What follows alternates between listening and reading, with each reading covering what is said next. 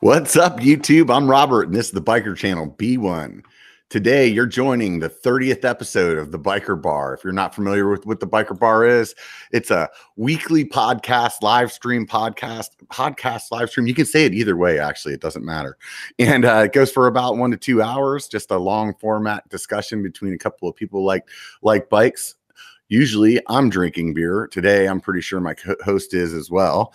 And but before we get started, I wanted to just say a few things to you guys. First of all, thanks a lot for the super chats. Like Brian T just starts right out with a $5 super chat. Thanks a lot, buddy. And anybody else that just so happens to throw one up in the middle of the stream, please know that I completely appreciate it. It keeps the channel going, just like if you were able to support me in some other way. But I want to make sure that you guys realize that I don't always have the opportunity to call people out like I just did with Brian. And please don't hesitate to stop or to not stop. Man, I just fucked that all up. So anyways, don't stop the super chats. I like the super chats. That makes me happy. So with that being said, let's move on. There is a Facebook channel and a Instagram channel that go along with the Biker channel, the Biker YouTube channel. So if you go to Instagram and go to @BikerB1, so B1KERB1, or Facebook if you're over 30, I guess, because that's where only old people go. And stop by and follow the Biker channel there. It's good for me. It's good for whenever I'm talking to different companies about hooking you guys up with some coupons. If you don't know what coupons I'm talking about, if you stop by patreon.biker.com, I have a Patreon channel there where you can support me with a monthly amount of change. So you could either give $1 a month and get access to the coupons, or you could do $5 a month, get some biker stickers that you can throw up all over the place and hopefully legally put them where I can see them on the trail, because obviously there's lots of legal places to stick stickers. And otherwise you can put them in the back of your car. I've yet to see one like driving down the freeway on somebody's car. That would really make I'd get pretty stoked if I saw that. Also, if you want to get like a biker hat or a biker shirt, like this no fucks given shirt that I'm wearing right now, that you can pick up at shop.biker.com. So shop.b1ker.com, and get you some biker swag. Go out there and represent. So today's guest is somebody I haven't had on before, and I also haven't had somebody that does this kind of content before. This guy's name is Aaron, and he runs a company called Bixel Media. Aaron, I'll let you explain what Bixel Media does, and we'll go from there. All right, cool. Hey, Robert, thanks for having me on. Yeah, definitely, dude. Yeah, so basically I'm a professional photographer, and I focus on mountain biking, and I do some road cycling, and I do some CX as well. But we cover bike races pretty much. Well, last year I didn't travel to Southern California, but it's mainly Northern California. Covered like the California Enduro Series, the North Star Downhill Series, the Prairie City CX races. I'm right in the middle of the TBF, Total Body Fitness mountain bike racing season. So a lot of people you'll see me out there cruising around with my big 70-200 Sony camera or lens and camera on my backpack, and that's basically what I've been doing right now. What we got going on. So how long have you been a photographer? Well, professionally over the last year, but I've dabbled in a lot of photo and video work over the last, probably 10 years, but seriously over the last year. I got serious in the mountain biking gig, probably actually when the Prairie City races started last year in April. So those of you guys that aren't from the area that we are, he's local to me as well here in Northern California, and Prairie City is a weekly race series that they have out at this area called Prairie City, which some of you guys that may be familiar with moto, they have a big moto race out there, and otherwise you can go out there with your truck and get it stuck when it's muddy or whatever you want to do. So it's like a fun place to do a bunch of stuff. So don't they do that series? If I remember, they used to always like have like a bike that you won. If you won the whole series, you got like a bike or something like that. I don't know, because last year was the first year I was out there, and actually they have new owners.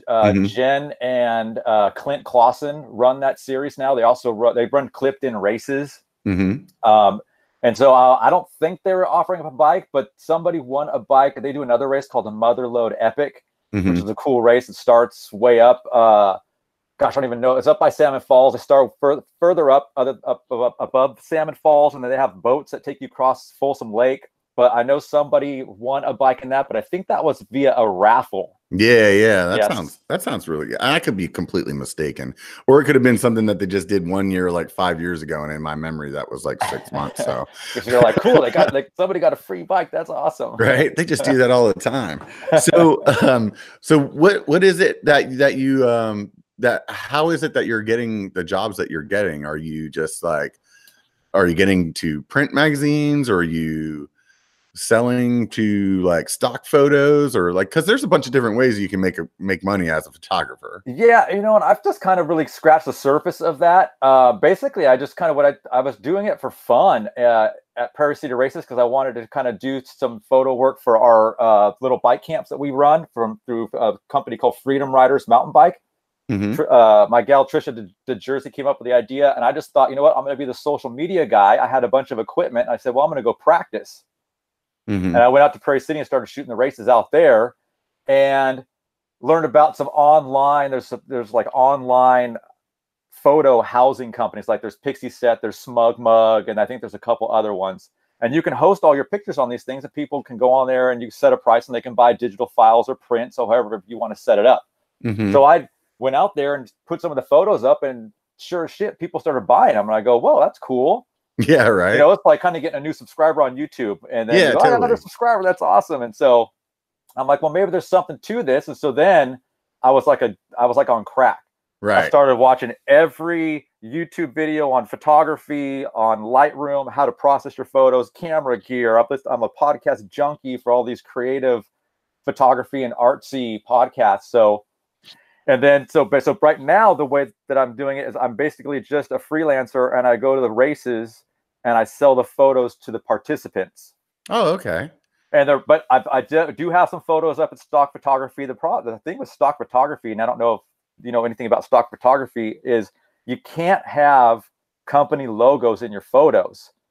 And if you're on, pretty much everybody's wearing somebody's logo. You can't walk to a bike race and not see Bell or SRAM or Shimano plastered over everything. Right. So it's a pain in the ass to try to go into Photoshop and remove every logo off a person or the bike or off their socks or their shoes. So basically you have to go in and then, like what you just said, just Photoshop all that out.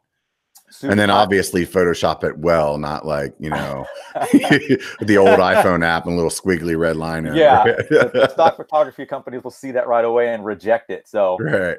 They're pretty strict on the quality and the photo content. So it's that I kind of dabbled that in a little bit. I probably have about 10 photos out there. I haven't made a sale on them yet. I think I posted them about 3 months ago. And then there's commercial photography, where like you can do print magazines, website stuff. And I'm just starting to get into that as well. So I'm pretty early on in my career right now. I mean, I've just started over the last year. I'm going to be going full time here pretty soon. Doing it, traveling a lot more because I'm going to cover races all over California. Right on. So when you got into photography, I mean, a lot of people that are watching YouTube or follow the channel, like they're interested in maybe doing their own channel or doing their own kind of stuff. Maybe it's just for fun or whatever. And to me, like one of the things that was really hard was just learning about cameras in general. Like what did you do to like kind of be like, what is white balance? What is all this? I consumed everything I could on YouTube because I kind of had a little bit of understanding, because I still have a YouTube channel, but it's under a different name. It's called Aaron LeSueur Outdoors. And I did a show. It was a fishing show because I used to be a professional bass fisherman for about 10 years. And so I kind of had an idea of some of the ins and outs, but it was mainly the video side, and not so much the photography side. So I had to consume everything I could about white balance and your ISO and shutter speeds and the appropriate shutter speed for motion and those kind of things. And the learning curve is pretty steep, but there's a ton of info out there. And so I basically got rid of DirecTV, and I watched nothing but YouTube for like, I don't know. I still don't have DirecTV. It's probably been 8 months or so. where I'm constantly on YouTube because you can never stop learning. There's always something new coming out, or a technique that I knew nothing about, or a cool angle I've never seen. So there's an unbelievable amount of information on YouTube and cat videos. So, you were mentioning a fishing show. That's actually pretty interesting. How do you just, when you did that show, did you have like multiple cameras set up on the boat and you kind of hit from different angles, or like vlog a little bit while you were doing it? How did that work? It was a little bit of everything. So what I did was I love to do research on things, and so there's so many other fishermen out there, and there were so many other shows, and I said, what can I do that's different and better than these shows? And most of them were like kind of static, straight angles on, and they didn't have a good mic. They weren't wireless. They had their camera on the back of their boat, so it was really far away. Their audio was terrible, or their video production wasn't very good. So I'm like, I could probably do this a lot better. So I would have a static camera at the back of the boat. I'd have a GoPro camera at the front of the boat, and I even got one of my buddies who's really smart built an arm, and so I had about a 10-foot arm off the back of my boat and the seat that stuck way off the boat. So you got this weird, cool, like kind of side angle. So I had like a 3-angle, basically shoot. The problem was, but if you're doing any video work, then you got to import 3 different cameras, the footage from 3 cameras, and cut and splice and do all this cool stuff. So the camera angles are always changing. Right. So that's kind of how I cut my teeth in the video and that sort of world, was kind of learning on the fly and putting that show together. It was called The Truth. The other thing I did was, it was a show, because I don't know if any of the mountain bikers that listen to the podcast ever fish, but fishermen are super secretive about where they fish, and they don't want to give up their spots. All right. And the premise of my show was I showed you everything. I showed you on Google Earth, and I gave waypoints on exactly where I was fishing, how I was fishing. And for a while there, I had a bunch of guys all mad at me because they were like, sounds like the mountain biking industry, where they're like, don't tell our secret trails in UC Santa Cruz right, that everybody in the fucking world knows. Right. That's exactly the way it was. And so guys were all pissed off at me and sending me messages on Facebook, like, you're an a-hole, and you're giving up all our secrets. And I was like, it's working. This is cool. I'm pissing them off. I go, I've got a good show. Right. If you're pissing people off, you're doing it right. Yeah. So how did you go from doing that? Because it sounded like you're doing a pretty good job with that, right? What made you decide that that was like, yeah, I don't want to do this anymore? Well, I had a couple of different hobbies. So not only did I have a passion for fishing, but I also loved mountain biking. I've been mountain biking for like 15 plus years. And I was kind of going back and forth between the two. And then my gal, Trisha DeJersey, my partner in crime and the love of my life, by the way, who is a mountain biker, started a kids mountain biking camp. She's a teacher, loves mountain biking, and decided, let's do something to help teach kids get into the sport. So we started Freedom Riders MTB, and it's basically spring and summer camps for kids when they are not in school, who want to come learn the basics of mountain bike. We teach we've had kids that are 6 years old all the way up to 14-year-olds. So those of you guys that watch my POV videos, I did a video a while ago. I think it was actually about my new bike day for the Chameleon, but I was out at a fundraiser for the Paradise Fire, and they were out there as well. And that's right. Actually how I came to know who Aaron was. Yeah. So basically what happened was I came to a tipping point where it was either spend all my time on the road and do that fishing show and not be with my family, or I jump on board with Trisha and her business and be kind of like the social media kind of person, take the photos of the camp and help promote and run with the mountain biking biz. And that's the one I chose. And so I basically sold my boat and scrapped the show. It was January of last year. Wow. So did you already have like a bunch of camera gear at that point? Like you've kind of accumulated along the way?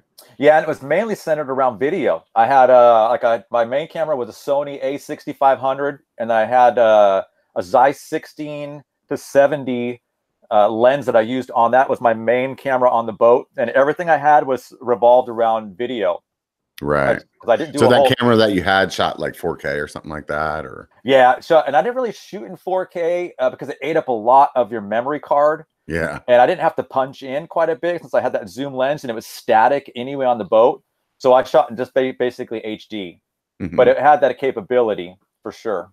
Yeah, my understanding is you can just upscale from 1080 to 4K and still look good on YouTube. Right, because the compression on YouTube is so yeah, you can definitely do that. Right on. So what was the first camera that took you from like the guy that doesn't know how to do photography to photography? Well, it was that A6500 because that thing's actually a really great camera. So before that, you were like a point and shoot kind of camera guy? I didn't even have a camera before then.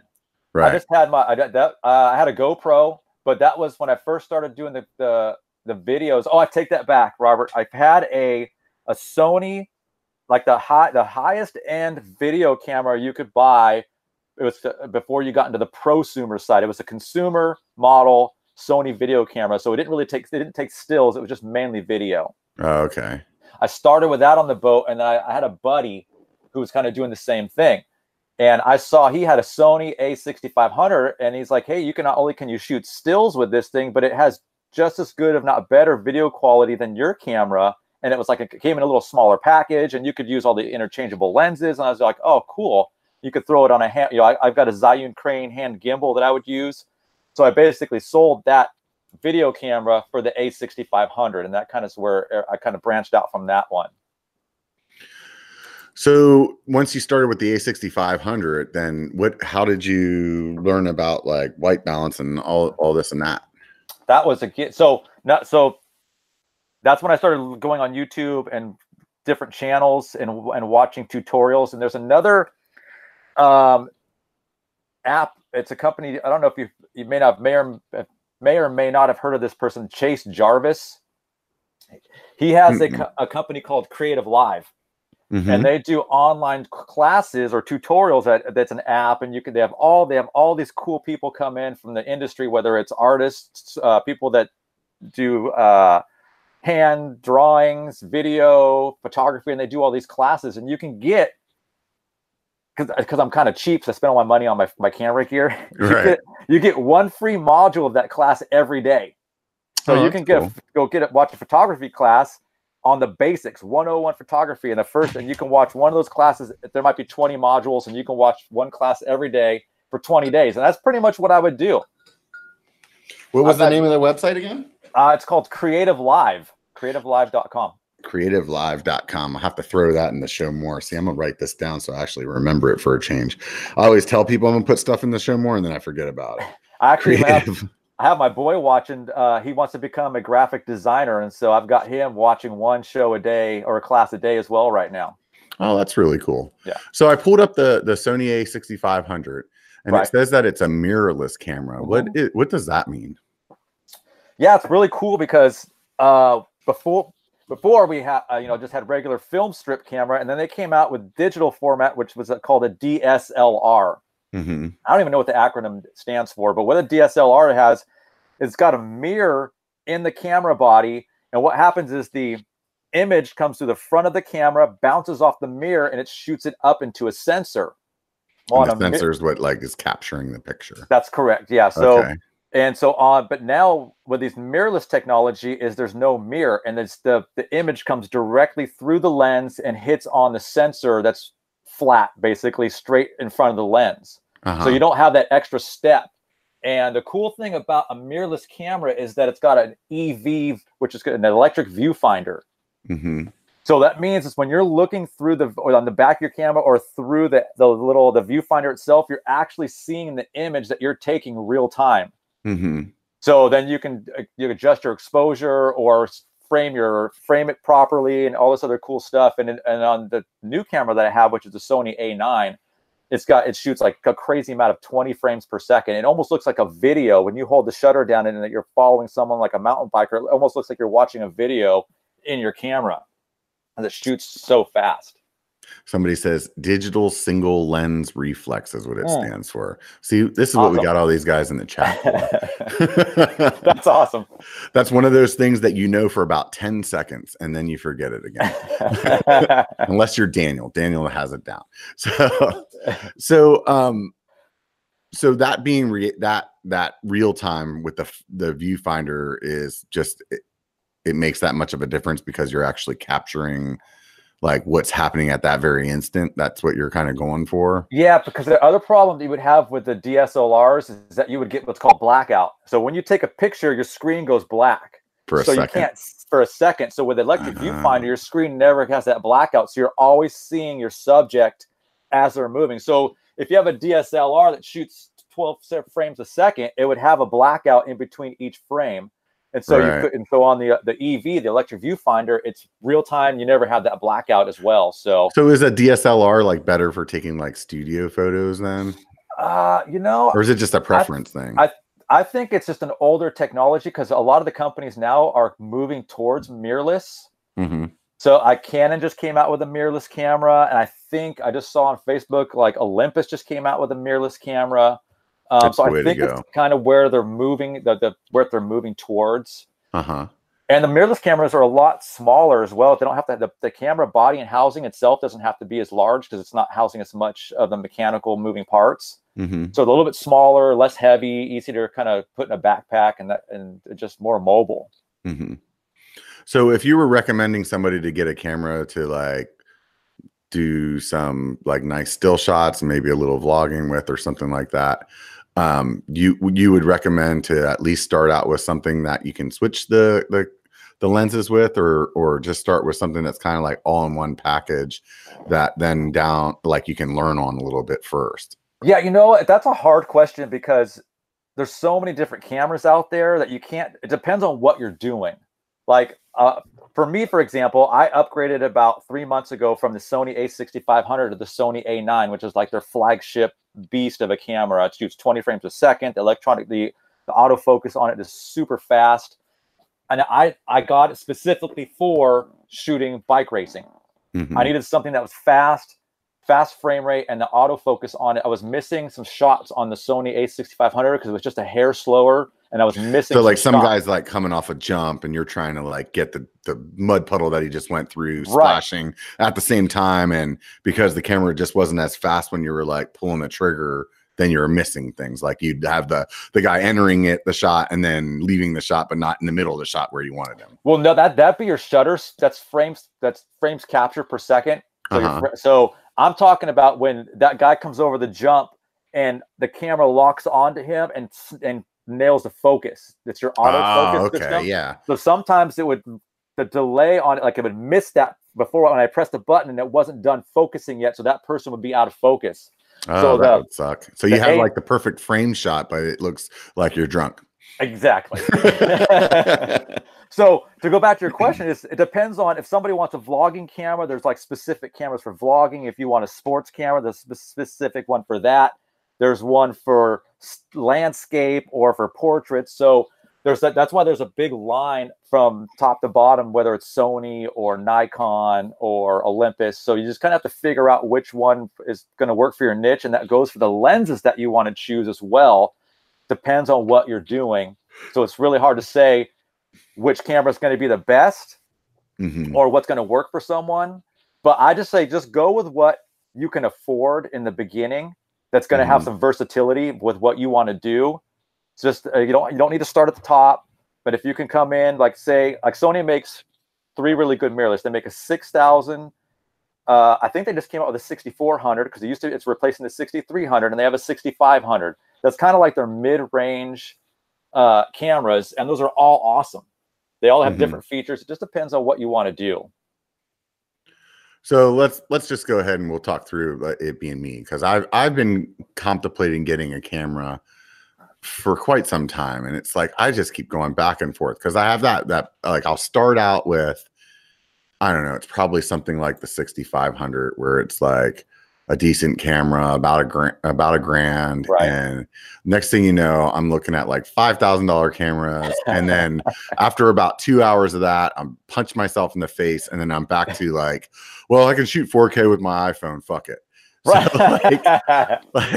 like I don't know, like, and I think it's just because there are so many options. So I don't really know where to start, but I would want something that I think I could set up on a tripod or something like that and ride by. It's gonna autofocus well for that. Right. And then as well as like, I think vlogging, I mean, for the most part, I would assume that most cameras autofocus is good, but I have heard some of my other YouTubers say that, you know, don't buy this camera. The autofocus is horrible. It's like, right.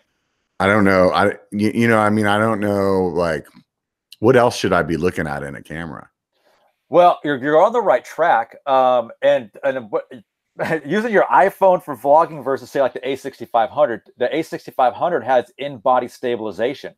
Mm-hmm. So the in-body stabilization, when if you're walking around at an event or something like that and holding the camera, you're going to have shaky footage on your iPhone versus the 6500 that has in-body stabilization. Mm-hmm. It's like IBIS, I think is what it's called. Okay. The same thing, or OSS, which is optical stabilization, because a lot of their lenses that you can buy will have the stabilization in the lenses, so you're getting double stabilization, so your footage is going to look so good.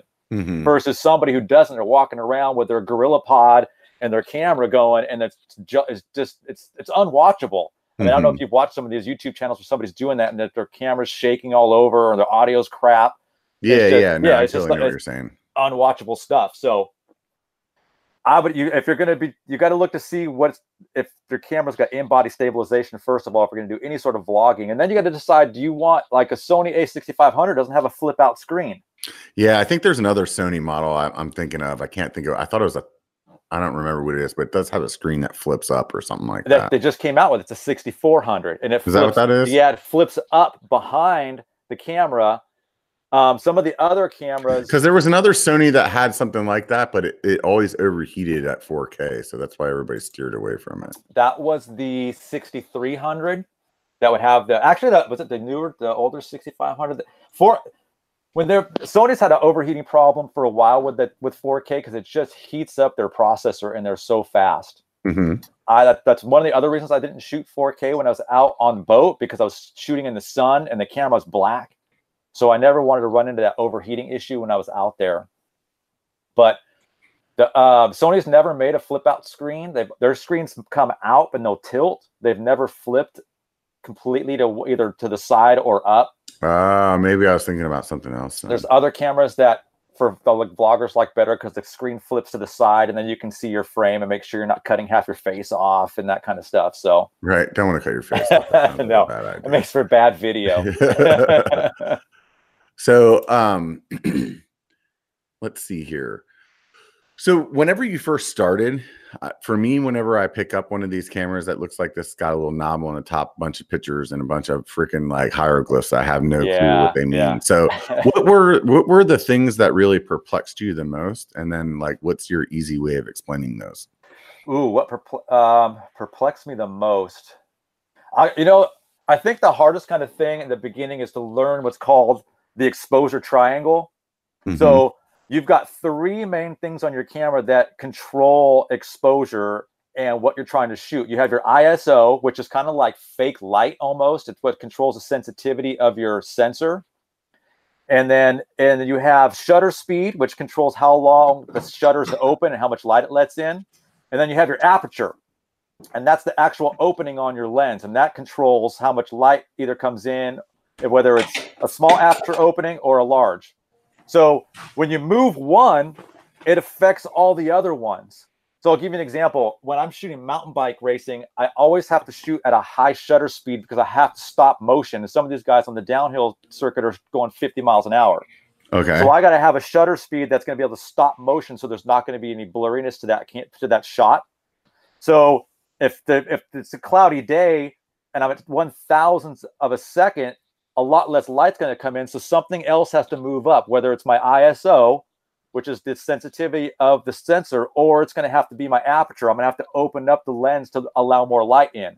So trying to figure out and to know on the fly how each one affects each other is a little bit of a learning curve, and it depends on what you're shooting. So that's just taking pictures and screwing it up for a while until you actually get it. Yeah.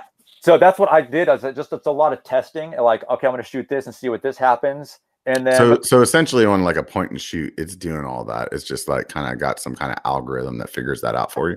So that's the other thing I was going to mention. And when you're first starting, the camera has a setting on there where all you have to do is press a button. It's basically auto mode. It's got a big A on it. And that's for auto. So you do nothing, but you can't, once you start learning some other things and wanting to shoot maybe sports or a long exposure, see those cool star streaks or whatever, you got to learn, you have to set your camera in manual, and you've got to be able to learn to know what affects what and the shot you want to get. But that all takes time. And then just watching as much as you can on YouTube and tutorials. There's some really good ones out there, and there's some really bad ones too. But so do you ever go out and film with a GoPro at all when you're riding? I just bought the Hero 7. What do you like about the 7? The stabilization on it is ridiculous now. Mm-hmm. The cool thing I like is now it's got that on the Hero 6. I had the 6 and the stabilization was pretty good. I think I've had every GoPro model that they made so far from 1 through 7. Yeah, I've upgraded every time. And so when you went from the 5 to the 6 had the in-body stabilization and it had voice activation. And now the 7 stabilization is crazy good. Because you remember when I don't even know if they still make it, their little drone that they made. Oh yeah, they had it. They crashed and burned on that drone. I wouldn't call it little because it was pretty big, but yeah. So they basically made what DJI did like a couple months later. They just didn't finish it. Right. And it came with a Karma grip, and the Karma grip was that gimbal. Yeah. And so I was using that with the 6, and that thing's pretty awesome. You don't even need to use that with a 7 now. It's so crazy good. And then the other cool thing is, the 4K is better now because I think it shoots 60 frames a second versus the previous model was 30 frames a second. Mm-hmm. And then is the auto on feature. I don't know when you're riding, the coolest thing I thought was the voice activation. Mm-hmm. Because trying to film, like fool around and try to grab the GoPro on my head and is it on? Is it on? And like what mode it was in. When they introduced like GoPro, shoot video or GoPro shoot a burst, I thought that was the coolest thing, especially for us mountain bikers that are trying to do some cool stuff while it's mounted in a weird spot on us. Yeah, it's interesting to hear somebody's perspective that's not a YouTuber.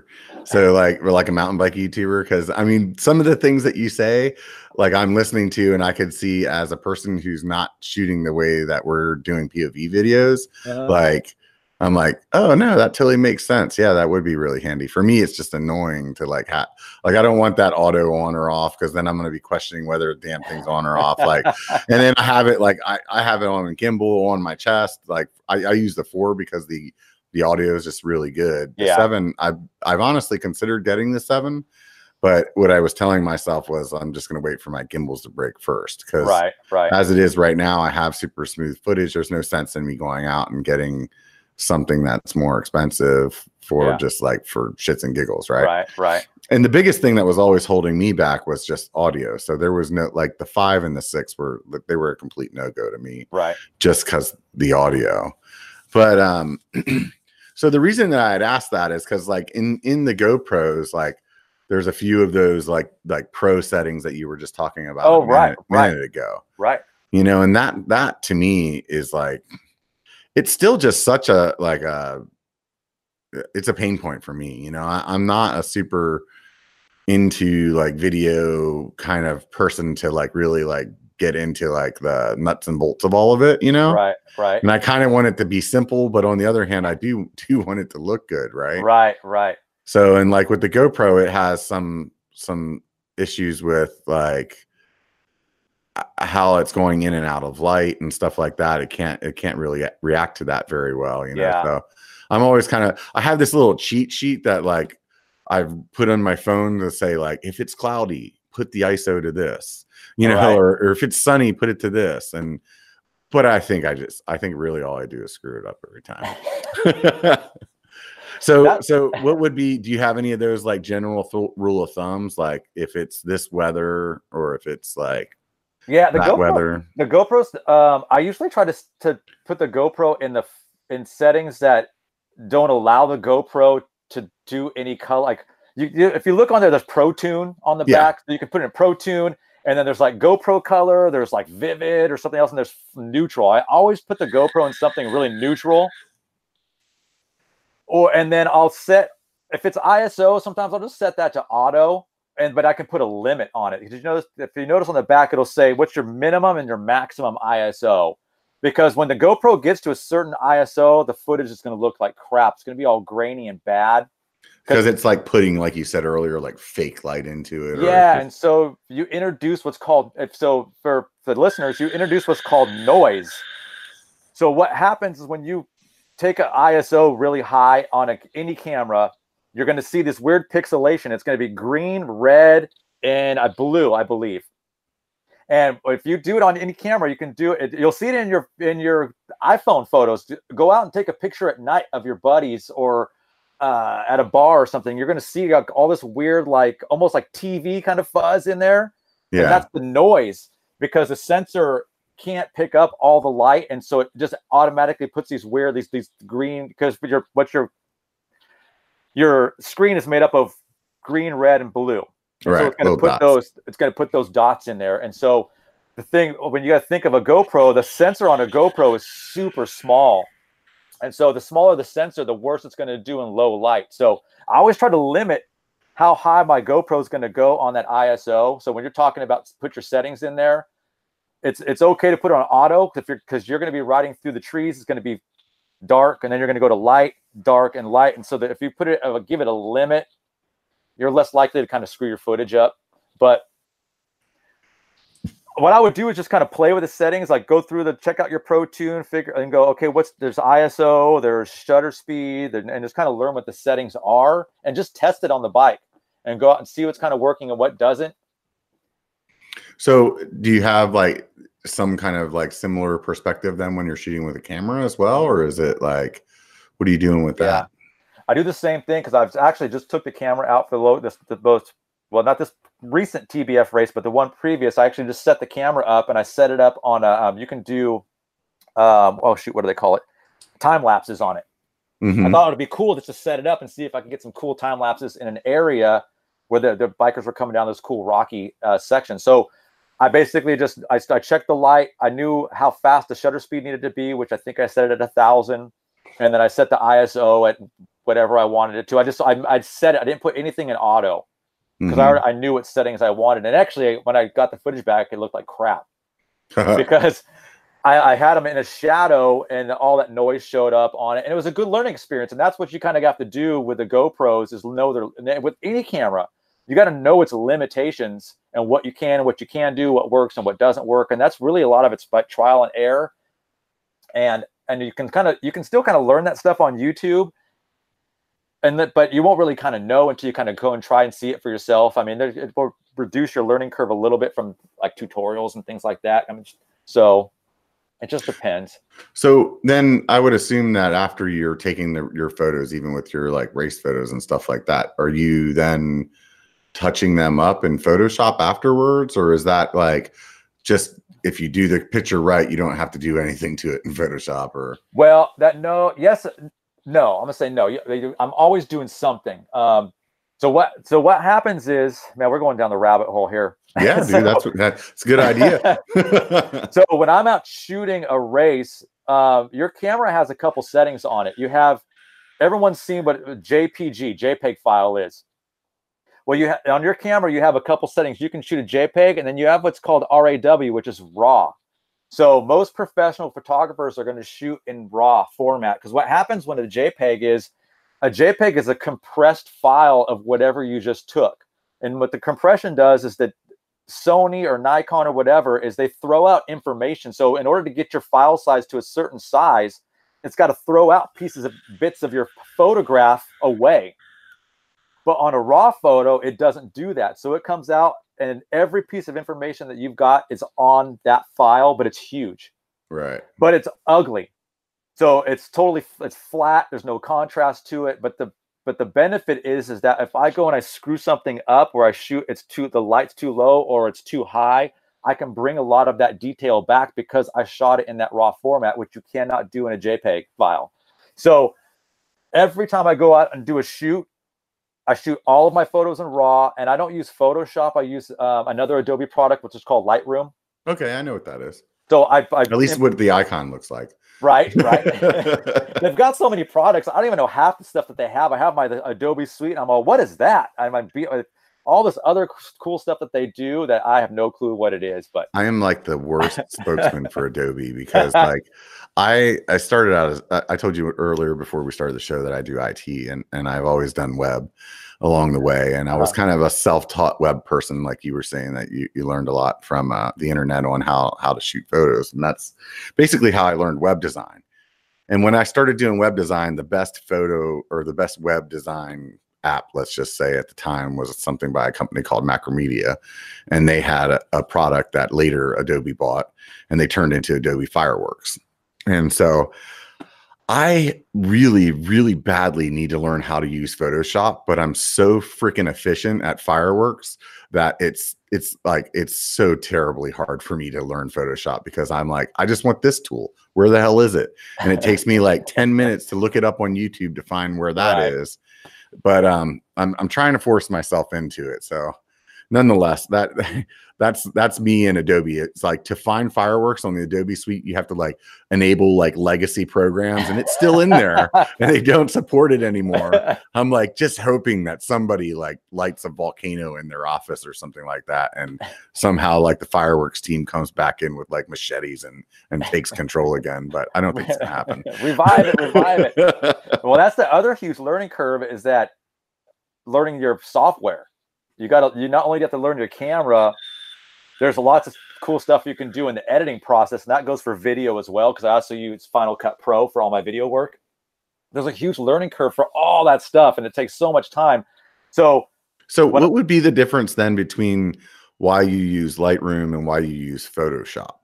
Lightroom is more of a management system where you can pull you have catalogs of all your photos, and you can manage them, and you can put them in different file systems, and you can easily find them. And you can still do lots of manipulation to your photographs, not to the extent that you can do in Photoshop. Photoshop allows you to overlay text and do all this crazy stuff. You can cut people out, and it's a much more powerful tool, but I don't need to use that for what I do.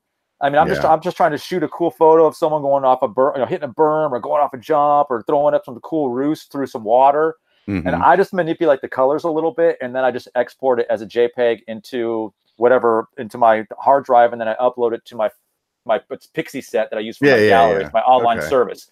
So it just kind of like dumbs down Photoshop a little bit.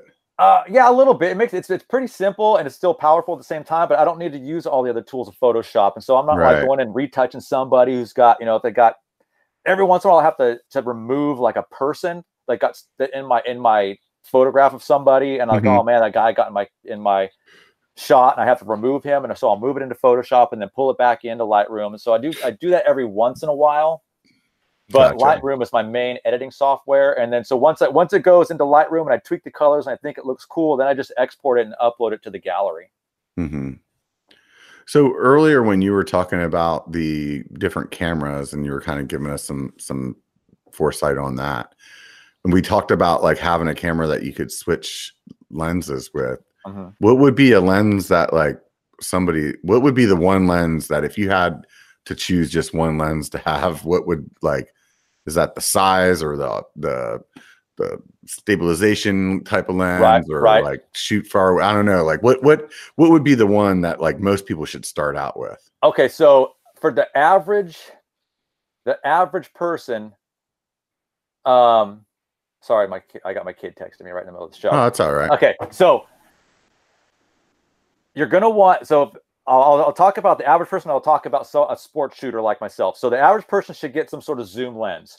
So you're going to want something that goes from like 16 to 70-ish, because that's a good all-around lens. So 16, when we're talking focal lengths, that's the little numbers on there, 16 millimeters to 70 millimeters. That's the actual focal length of your lens. So 16 is as wide as it will go. So that gives you like a cool landscape shot when you see these big, wide, cool landscapes of Yosemite or something like that. They're using a wide angle lens. If that's the small number on the lens number, it'd be 16. Then you want something that can go to 70 that gives you a little more close up, and you can use that for like portraits, or if you want to cut, if you're far away from maybe your kids playing sports and you want to zoom in a little bit to get a closer, fill up the frame a little bit, that gives you some leeway and a little more let's say leverage, but that's not the right word. But so like you could do, like if you were doing some kind of, like for me, like if I was doing some kind of product shot, that would work too, because yeah, I could like really zoom into this derailleur and like get a nice, real clean picture of it. Yeah, absolutely. Because the way I do it now is like, you know, freaking step away, step closer. And that's what happens when you have a fixed focal length. That lens is called a prime lens. Right. They're actually sharper and a lot nicer, like as far as like from edge to edge, because they don't have as many moving parts. They're going to be a little bit sharper than your zoom lens, but they limit you on what you can do. And you're right. You get like, if you're going to, like, if you have that and you're going to like a family function and you have like 10 people in there, you're like, okay, I got to either get closer, or I got to back way up, because, you know, you got to fit people in. Right. With a zoom lens, you can move the lens in and out to help determine or fit your frame to whatever you want it. And it's much more versatile. That's the word I was looking for, is versatile. Right. So if you're a beginning photographer, and if I were you and I'm starting to want to use an interchangeable lens system, I would go with something like a 16 to 70. And that's what I started with when I was doing my show, because I had one lens. It was versatile. I could take a wide shot, I could take a close shot, and everything in between. But now for sports shooting, I kind of did the same thing. When I first started going to the Prairie City races last year, I had the A6500 and I had one lens. I had a 70 to 200. And what that lens allowed me to do was to still be kind of wide at 70, but get really close in and tight at 200. So that's where when you see a lot of these sports photographers, they got that gray lens. It's probably about, I don't know, it's almost 12 inches long, I want to say. And yeah, I got a buddy that shoots for friggin' NFL, and he's got some just insane lenses that he uses.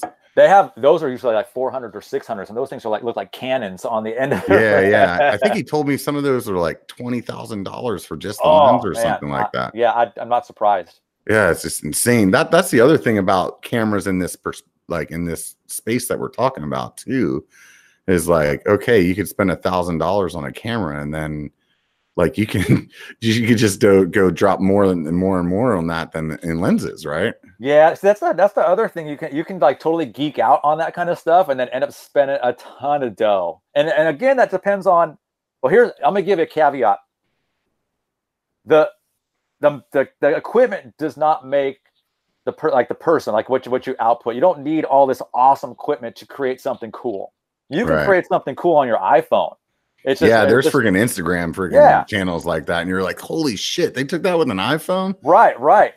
That's why I go through that process I was talking about earlier. I'm like, well, So you can totally, as long as if you are creative and you know how to work composition, and you can get your lighting right, and know maybe some post processing in Photoshop, you can create some cool stuff. So don't get all cut up on the gear. Just get the gear you need to get the job done in the beginning, and then work your way up from there. And that's kind of what I did last year. I started with one lens for shooting what I needed to shoot, and the 6500. And then when I kind of got further into my career and go, okay, I really want to do this. Then I started kind of looking into, okay, I need this lens because I need I do some really cool shots is when a biker gets real close to you, and it's got like this weird fish eye look to it, but then the biker looks like they're right on top of you, and so you have to use a really wide angle lens, like a 16 millimeter, to get that cool shot. So then as you decide what you kind of want to do, then you can start filling in the gaps. And then maybe if you start making some money, then you maybe start upgrading your gear a little bit and then tweaking it that way. But I started out with kind of just the 6500 is like kind of a middle of the road. That 70 to 200 was, it was $1,000 for that lens, but that's not even their high end lens. It's kind of like the next step. I mean, that's their lowest. Well, they make another one that's a little bit lower than that, so it's like their mid range lens. But you can go crazy on gear. I mean, there's so much expensive stuff out there. I'll give you one example. That the new camera body I just bought, that Sony A9, I think it's like $4,000. I mean, you can you're like, buy a camera or buy a nice mountain bike. So when you go out to shoot your races, for example, you just show up with, like, you have just one camera, or like one camera and like 10 lenses, or you got like a couple of cameras so that way you don't have to like switch between stuff quickly? How does that go? Well, I've done both as far as camera bodies. It just depends on where I'm going. So say that's I shot the SAC CX, the cyclocross races this last season in the winter, and they run all day, and they run a kind of a multiple lap race. And if I don't having to travel very far, I can bring two camera bodies with multiple lenses, and I'll have them I'll have one sitting on I have a little harness on my backpack on the front where I can stick one camera, and I'll have one in my backpack. So I'll have my zoom lens on one. I might have a wide angle lens on the other, so I'm not having to change lenses during the action. Right. So that saves me time. Yeah, it saves me time. So my A6500 is my secondary body now, and you'll see a lot of pros do that. They'll actually have two cameras sitting on their chest harnesses, or they'll run around with 2 or 3. Some of these guys, it's just because they don't want to miss a shot if the action is happening fast, but they need to change focal lengths, whether they want a wide shot or a tight shot. So. But like when I go to North Star, and I got to hike the course there. So I start at the bottom, and I know some of the listeners might have been to North Star before. You start. So for people that aren't familiar, North Star is a ski resort out here in Lake Tahoe. So you're already up at elevation when you're at the bottom of the hill. So just to give you guys some perspective. It's a bike park. It's got like cool jumps and wood features, and it's like a mountain biker's paradise up there. Because it's cool because you get all the fun of going downhill, and then you get on the lift, and you get to ride the lift up, and you're not going to climb all this stuff. Right. So it's We're gonna start talking religion now, huh? It's cheating. It's totally cheating. I didn't earn any of this, but I get all the be able to go downhill. It's so cool. But when I'm there, I always where the runs end at the bottom of the lifts, I start there and I walk all the way up, and so I have to keep my pack pretty light. I can't carry a ton of gear because it's like, I think I'm packed probably weighs about 20 pounds with all my gear in it. And so going from there to the top to bottom, I think it's probably about 1,000 feet, maybe a little bit more. Right. And that'll wear you out. At the end of the day, when I come home and I'm getting ready to download my footage, I'm pretty tired. So yeah, there's a guy on the channel right now that's in the comments, and his he's quite the camera guy as well. He does POV videos and stuff like that. And he was saying he had like a G5, I think. And then between carrying that and a drone and maybe, I don't know what that thing's called, like a little wheelie system that's on a string and a bunch of other crap, it's like, he's like, man, this thing's like 25 to 30 pounds or whatever on top of, your water or whatever, and you're riding the mountain bike around. So I'll actually train, because I'll ride a mountain bike. Depending on the course, I'll sometimes use my mountain bike to get from spot to spot. So I'll train during the season and throw extra weight in my pack, or I'll cruise around my camera gear. I'll just bring it out just to shoot for fun, just to give myself that little bit extra weight so I'm not dying out there. I know some guys are using e-bikes that are professional photographers, because if you got to go fast from spot to spot, and that e-bike gives you that little extra speed to get to the next spot, because I'll give you an example. California Enduro Series will run a race with multiple courses, like at a North Star or at Mammoth, and they'll be running different skill levels. They'll have like a pro level, they'll have like a class 1, a cat 2, a cat 3. They're called categories depending on your skill level. And so you might have to go from one side of the mountain to the other side of the mountain to capture the next race. And it's like 3 miles away, and you got to get there in like 10 minutes.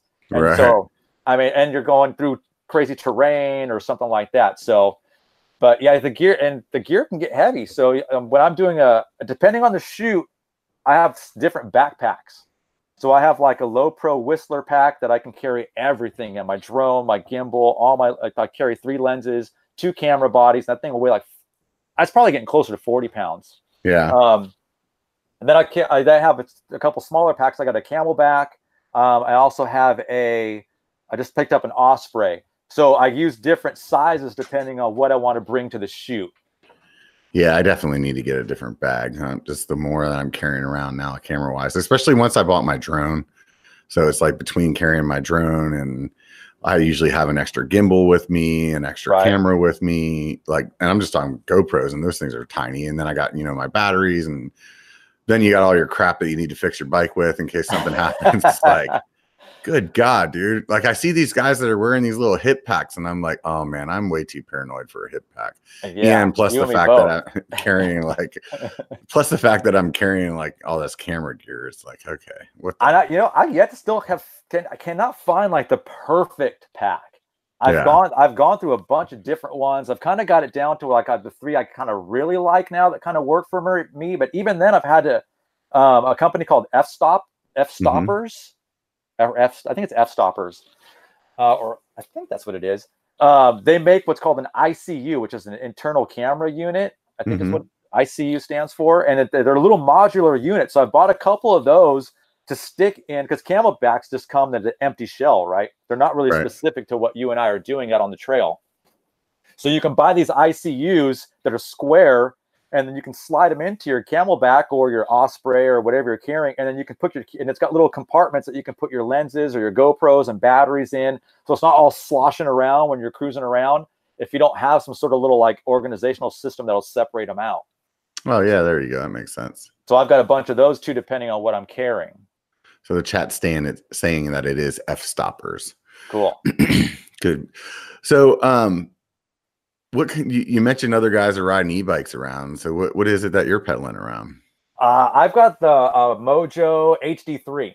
So you're an Ibis guy. Yeah. Is that a 29er or 27.5? 27.5. 27.5. Yeah, the 29er is the Ripley. Oh, okay.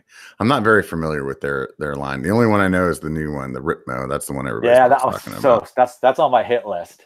That's basically the Ripley with the long travel. Right. Yeah. So, how long you been riding?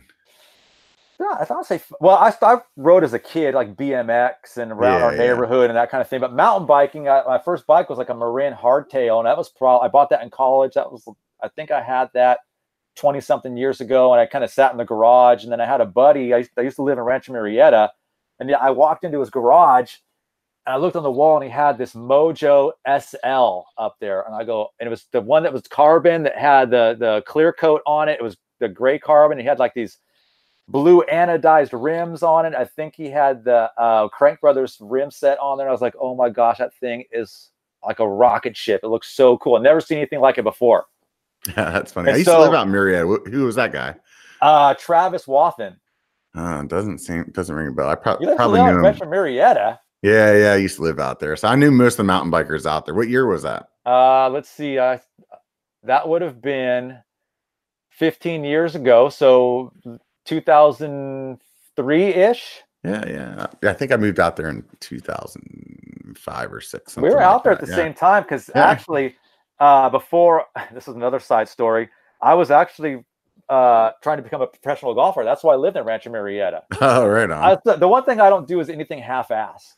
So either if I'm playing golf, I want to do it to the best of my ability. I was a professional bass fisherman. Now I'm trying to be a professional photographer. I'm just like, if I'm going to do this, I'm going to put all my effort into this. And the only thing I probably haven't been like fully, I train and I ride. I'm not like the best mountain biker, but I'm a decent mountain biker.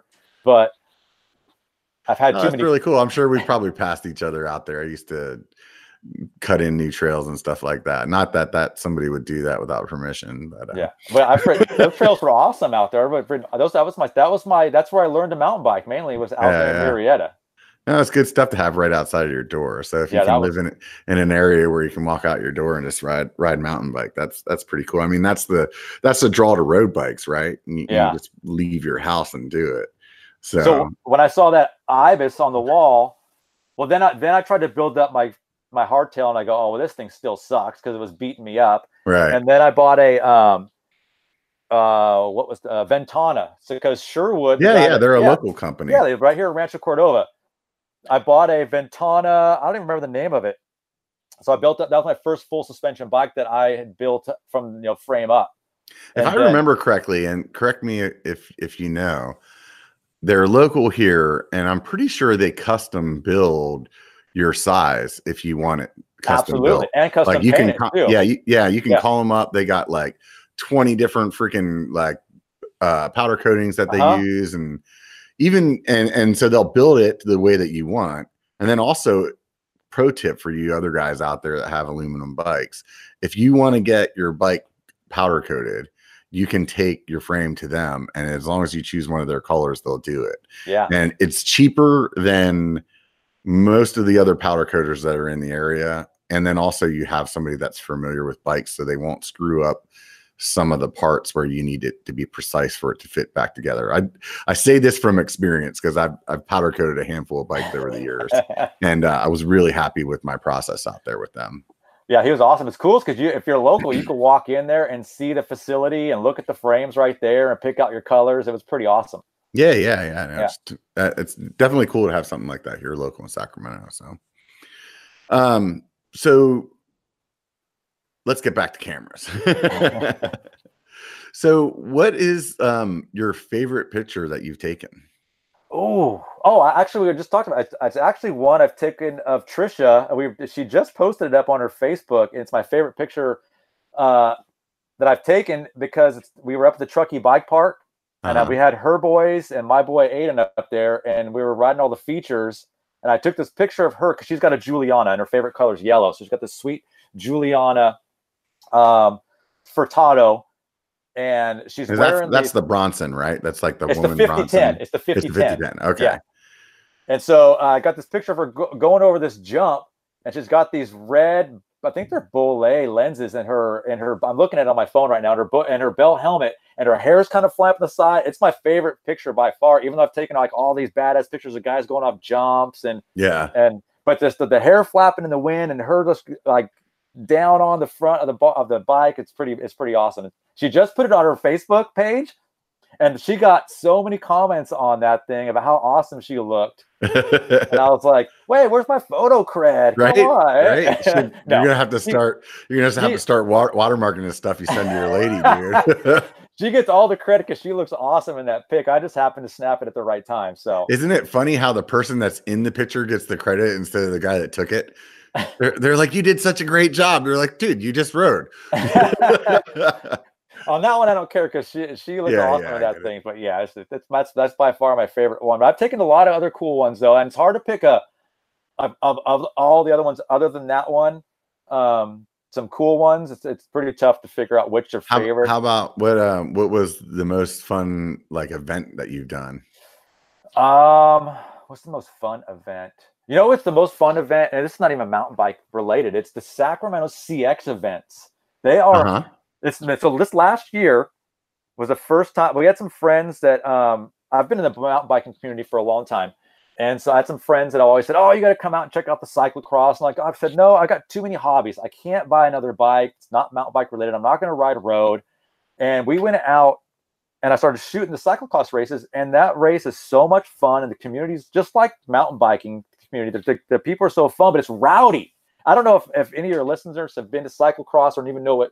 I'm sure some of them know what it is. Where it's a set track where they go in a circle and it's timed, and they got I want to say the 12 to 16 inch barriers on two sets of them or two of them. They got to go over and they go through mud, they go through sand, and they ride on these road bikes that are a little bit slacker. I want to say with knobby tires for the grass and for the sand, and sometimes it'll be on part of it will be on some cement, and people are out there with. It reminds me a little bit because we don't get this much of this back home. If you watch any of the UCI downhill stuff where guys are out there with chainsaws and freaking bells and like getting all rowdy, that's kind of what people over there are bringing bells and yelling at you.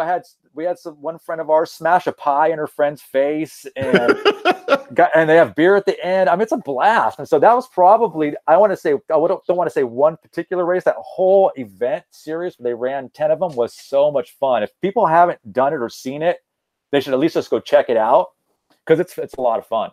Right on. So that's here in Granite Bay, right? They do them all in Sacramento. They go they run them out of parks. So they'll go to like the Lemby Park, which I think is up in Alberta or something. They'll do one in Roseville. They had one here in Folsom. No, Folsom is Lemby Park.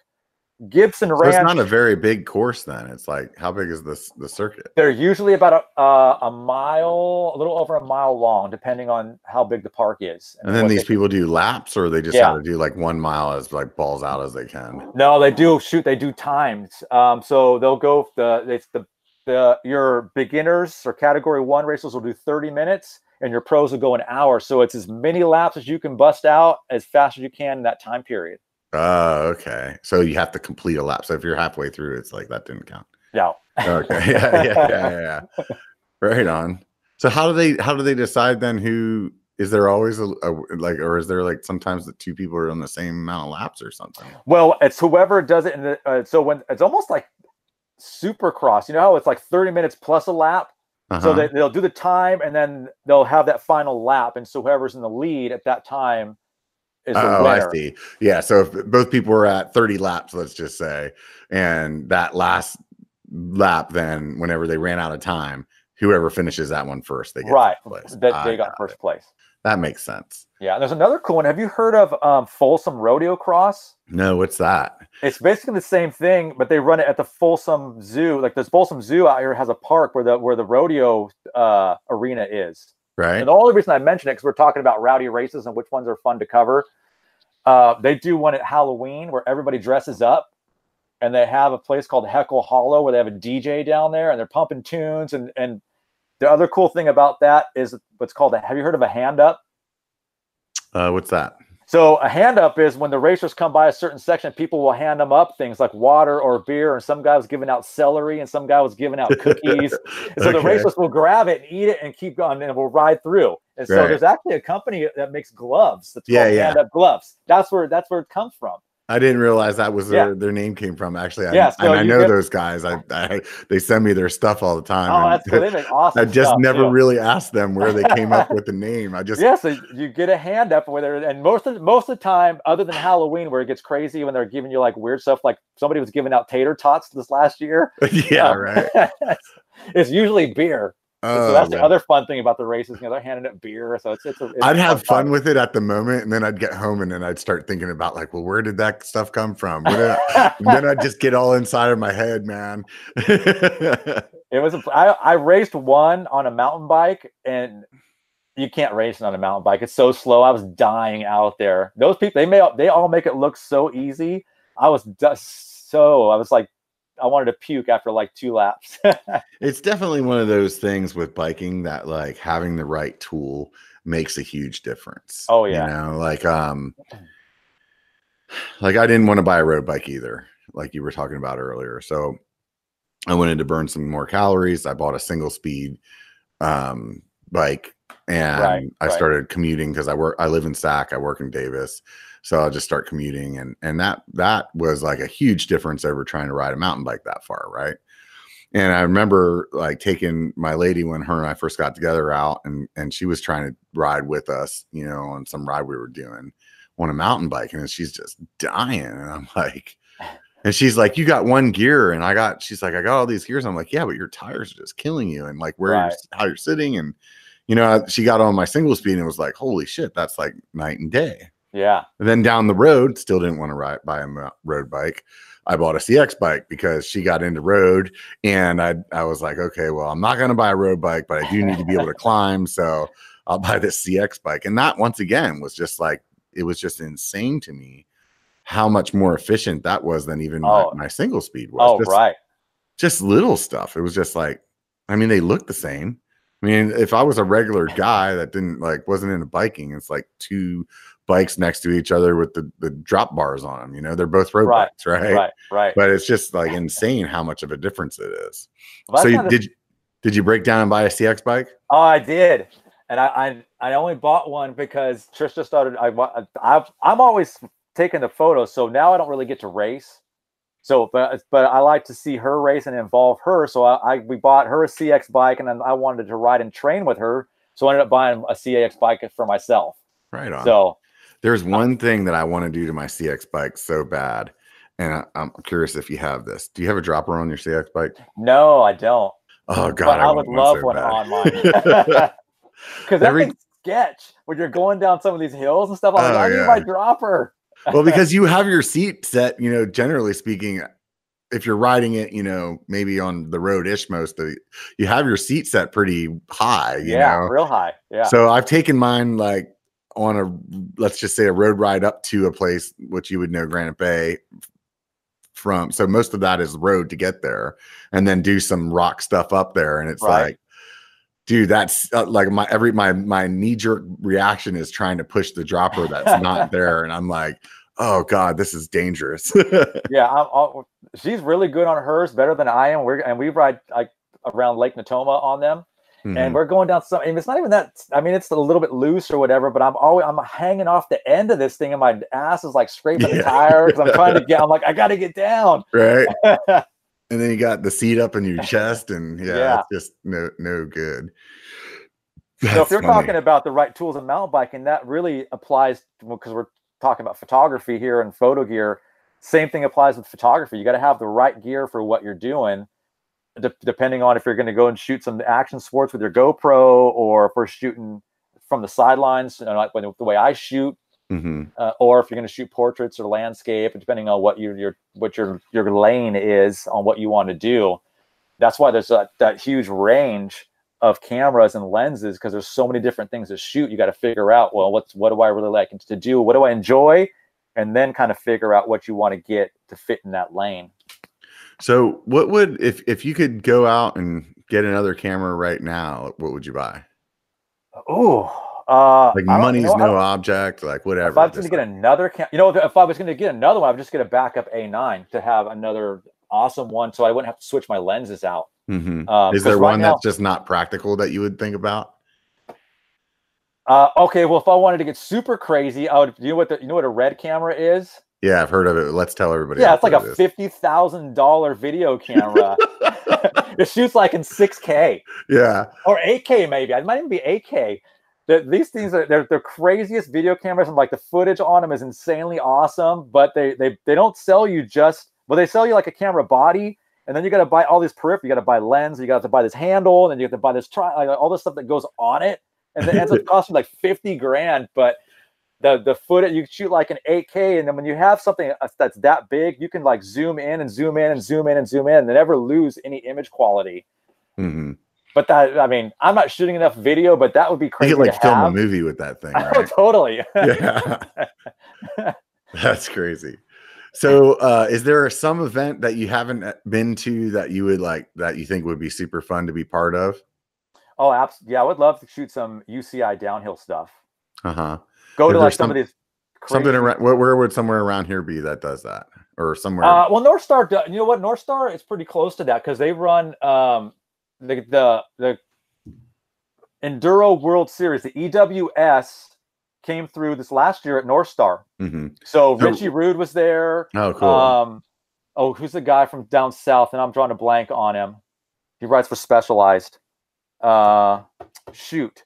I'm not sure right now. I can't remember his name. Curtis Keene. Oh, okay, cool. He was up here, and some of the other, like, there were some other big name gals that were racing up here as well.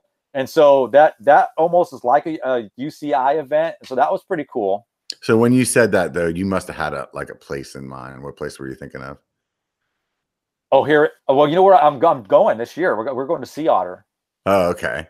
So no, but when you said you wanted to shoot like a UCI downhill, were you thinking like Whistler or something like that? Or that's the place I would go. I mean, that's like, because then I could go up there for 2 weeks and I could ride too. So right, yeah, it's a business trip, babe. Hell, she could be going with me. Oh yeah, there you go. We're going on a business trip. Yeah, that would be like bucket list for sure. Yeah. So what makes it that way for you?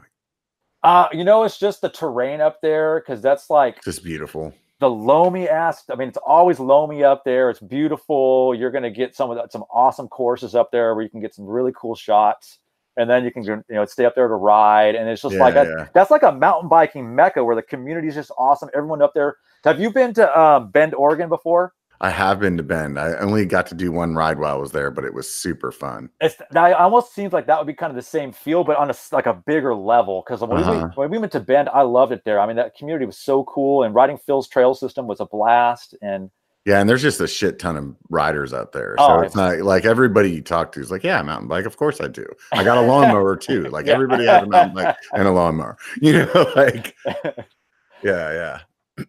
Right on. So what would you like to see, happen with Bixel Media over time?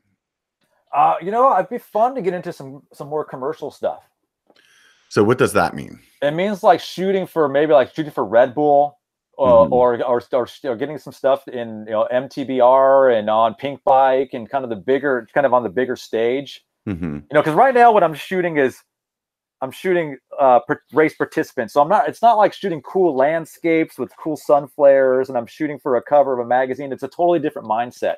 Like those shots, those cool shots that you'll see on, like I say, in Red Bull or whatever. These guys, the setup on those shots takes days. Like they have to like hire a crew and they got to set, okay, we're going to go to this location. We're going to do this and that. So when I go out to a race, I'll scout, but I'll scout like the day before or an hour. Right. I'll ride the course an hour before the race starts. And I'm just trying to get something to make somebody look cool. So I can't like set up a bunch of cool flashes everywhere. I don't have that time. I have a time constraint. Right. So, right. And a budget constraint as well. I'm sure, right? Yes, absolutely. So, but once I'm doing, like I said, I have a day job like most of us do, but I'm going to be cutting loose from that here pretty soon. I'm going to have more time and solo missions to go set up cool shots. So I'm going to start getting into doing that a little bit more and kind of taking it in that direction and put it more on a big scale and maybe travel more with the family where they can come with me. And we got a 36-foot trailer that we use when we go to the races. So, oh, that's cool. And do some cool traveling and go to exotic places and incorporate, hey, I got to work, but guess what? It's at Whistler and we're all going. So, right. Yeah. What does, what are you planning on doing down at Sea Otter? Shooting the races. I got a press pass. You know, they had a cool event. Have you ever seen dual slalom? I've never seen it. I've never been to Sea Otter either. I'm planning on going this year. Maybe we'll bump into. Oh, that'd be all. Yeah, for sure. But yeah, I've never been there, so I don't even know what to expect at all. Other than I've been to a few mountain bike kind of, you know, festivals. Like I've been to Sedona and I went up to Interbike. That was at North Star, and so I mean I have an idea like what it's going to be in terms of like tents and vendors, but I don't know what to expect otherwise. And I just heard that just Sea Otter is just crazy humongous. So you and me both, because this will be our first year. We tried to go last year, we couldn't fit it into the schedule, and so I booked our campsite early. I got a press pass, and I'm hopefully, because now on the dual slalom they have a limited number of media passes, and so I told the gal, I said, hey, I'd love to be in the dual slalom, and she says, well, she's going to try to get me one, so it's going to be like a lottery. So if I get there and I got a dual slalom pass, I'm going to be totally stoked because that's like one of the premier events there. Oh, nice. And it'll be fun to shoot that. So I'm totally excited to go check that out. We're going it starts at Wednesday. We're going to get there Wednesday and we're leaving on Sunday. Yeah, I was planning on putting in a request to see if I could get a media pass for that too. Because just to get in instead of buying a ticket. Because I didn't think I could get approved for Interbike and I did. So I'm like, I don't think I could get approved for Sea Otter, but who knows? Maybe I can. It can't hurt to ask, right? Right. The same thing. Yeah. I emailed the gal, and she's like, "Oh yeah, no problem." And here's you get in all days, you know, on your media pass. Yeah, and then I'm really hoping for the dual slalom pass because that'll be really cool. Yeah, and I saw they had something where you had to like register if you wanted to have a drone too, or something like that. They got special rules. And we're talking of drones. I know I saw on your website. Are you using the Mavic Air or the Mavic Spark? Dude, I'm so bad with names. I think the Air is the one I have. It's the little one that does 4K. Is it the one? Did the arms fold? Yeah. Okay, then that's the Spark. I think it's the Air. That's the Air. I'm pretty sure it's the Air. Yeah, I think the Spark is the one that's like solid. Yeah, it's super tiny, fit in your back pocket. Yeah. The Air is pretty small though, man. It's been really impressive to me. Yeah. There's definitely a lot to like when I first got it, it was like being a little kid and having a remote control car, except for this thing can like get further than 20 feet away from you. You know what I mean? It was like, whoa, this is really neat. And I like flew it around my neighborhood and it's really kind of cool to like see everything up in the air. And then I had to really it took me a while to realize how I could use that for my content. Right. You know, and then once I started using it for my content, it was kind of opened up a whole other bag of worms. Yeah, absolutely. Oh, worms. Yeah. Yeah. Because I mean, the time that it takes, it's not like with a GoPro, you know, I could have another GoPro in my backpack on a tripod, or even sometimes I would carry one in like a little 3-inch tripod in my pocket. Right. So if I came through something easy, I'd have the gimbal on my chest already. I'd just take the one out of my pocket, sit it, frame it, walk back up the trail, come back through, you know, and it'd be really simple. But with what you think is going to be this is going to just be a second, I'm going to take a quick drone shot. It's like, 15 minutes. Oh, absolutely. You know, it's like, Yeah. at least, you know, it's like you take it out and then you set it up and then you fly it up in the air and then you write, you know, it's just like, Right. it's so time consuming. And, you know, I realized that once I decided to start using a drone in my footage, that I couldn't have people with me that wanted to ride. No. You know what I mean? I had to Right. have people with me that were like just totally chill, like, hey, dude, it doesn't Yeah. matter how fucking long this takes. Because it's going to take all day. Yeah, you know, because, and usually I would just do it whenever I was going by myself when I first started Yeah. doing the first couple of videos like that. And then I was like, you know, I'd still like riding with people. So it was definitely interesting, or it was interesting to like kind of figure that out, you know. And then once again, you're like right now I kind of have my drone, everything's on auto with it, just because I'm not Right. like, I'm just trying to fly the damn thing, let alone, you know, like really get the shot right, or like the coloring right.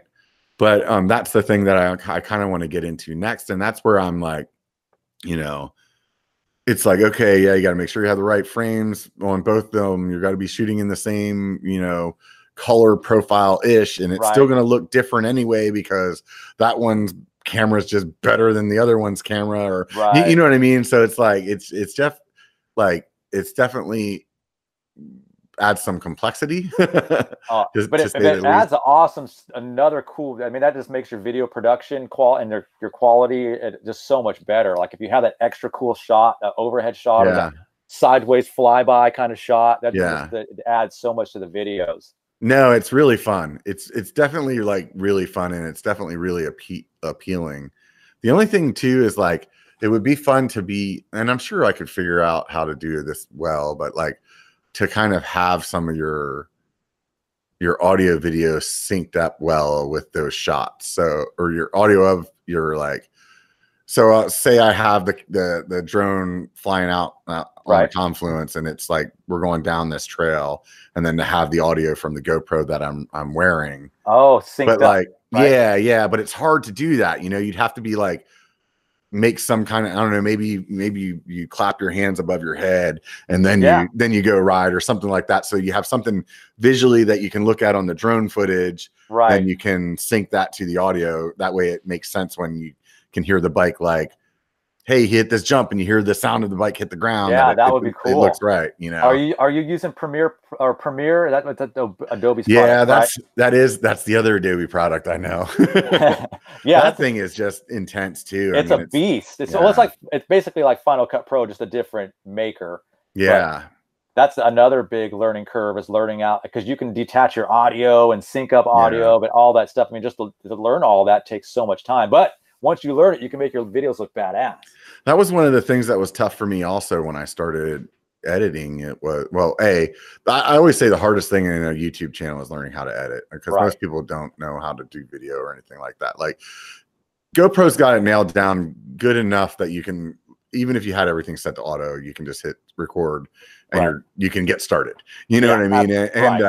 And it may not look as tight as somebody else's or pretty or whatever, but it'll get you by. But the editing, there's no way to bullshit your way through that. You know, like you have to do that. And some of it is, you know, pushing the right buttons, but then some of it is actually learning to when to make a cut or when not to make a cut, or, you know, like that kind of flow or whatever, which I'm sure has a lot to do with like the same thing when you're shooting photos. You're like, oh yeah, I'm shooting some over here, but then you got to maybe move and get some over from this other angle, because that person might not like you to take the right side of them. They want the left side of them, or, you know what I mean? So well, when I'm out shooting video, I always try to think about the editing process. So I'm thinking about, okay, I'm going to do this shot. What would be a cool transition? Okay, I'm going to get that shot to transition, or I'm going to get this angle because this will look cool. If I've got, you know, I'm going down this cool downhill section, I'm going to cut. This would be cool if I had a drone shot and this side pan shot, and I can cut back and forth. So I'm always trying to think like 2 steps ahead. Like that will look cool, and then that will look cool. So when I get into the editing room, I know, okay, I already got what I need, and I always try to shoot more than I need, because how many times when I first started shooting video, to get back and I go, I need that shot, and I got to go reshoot that again. Yeah.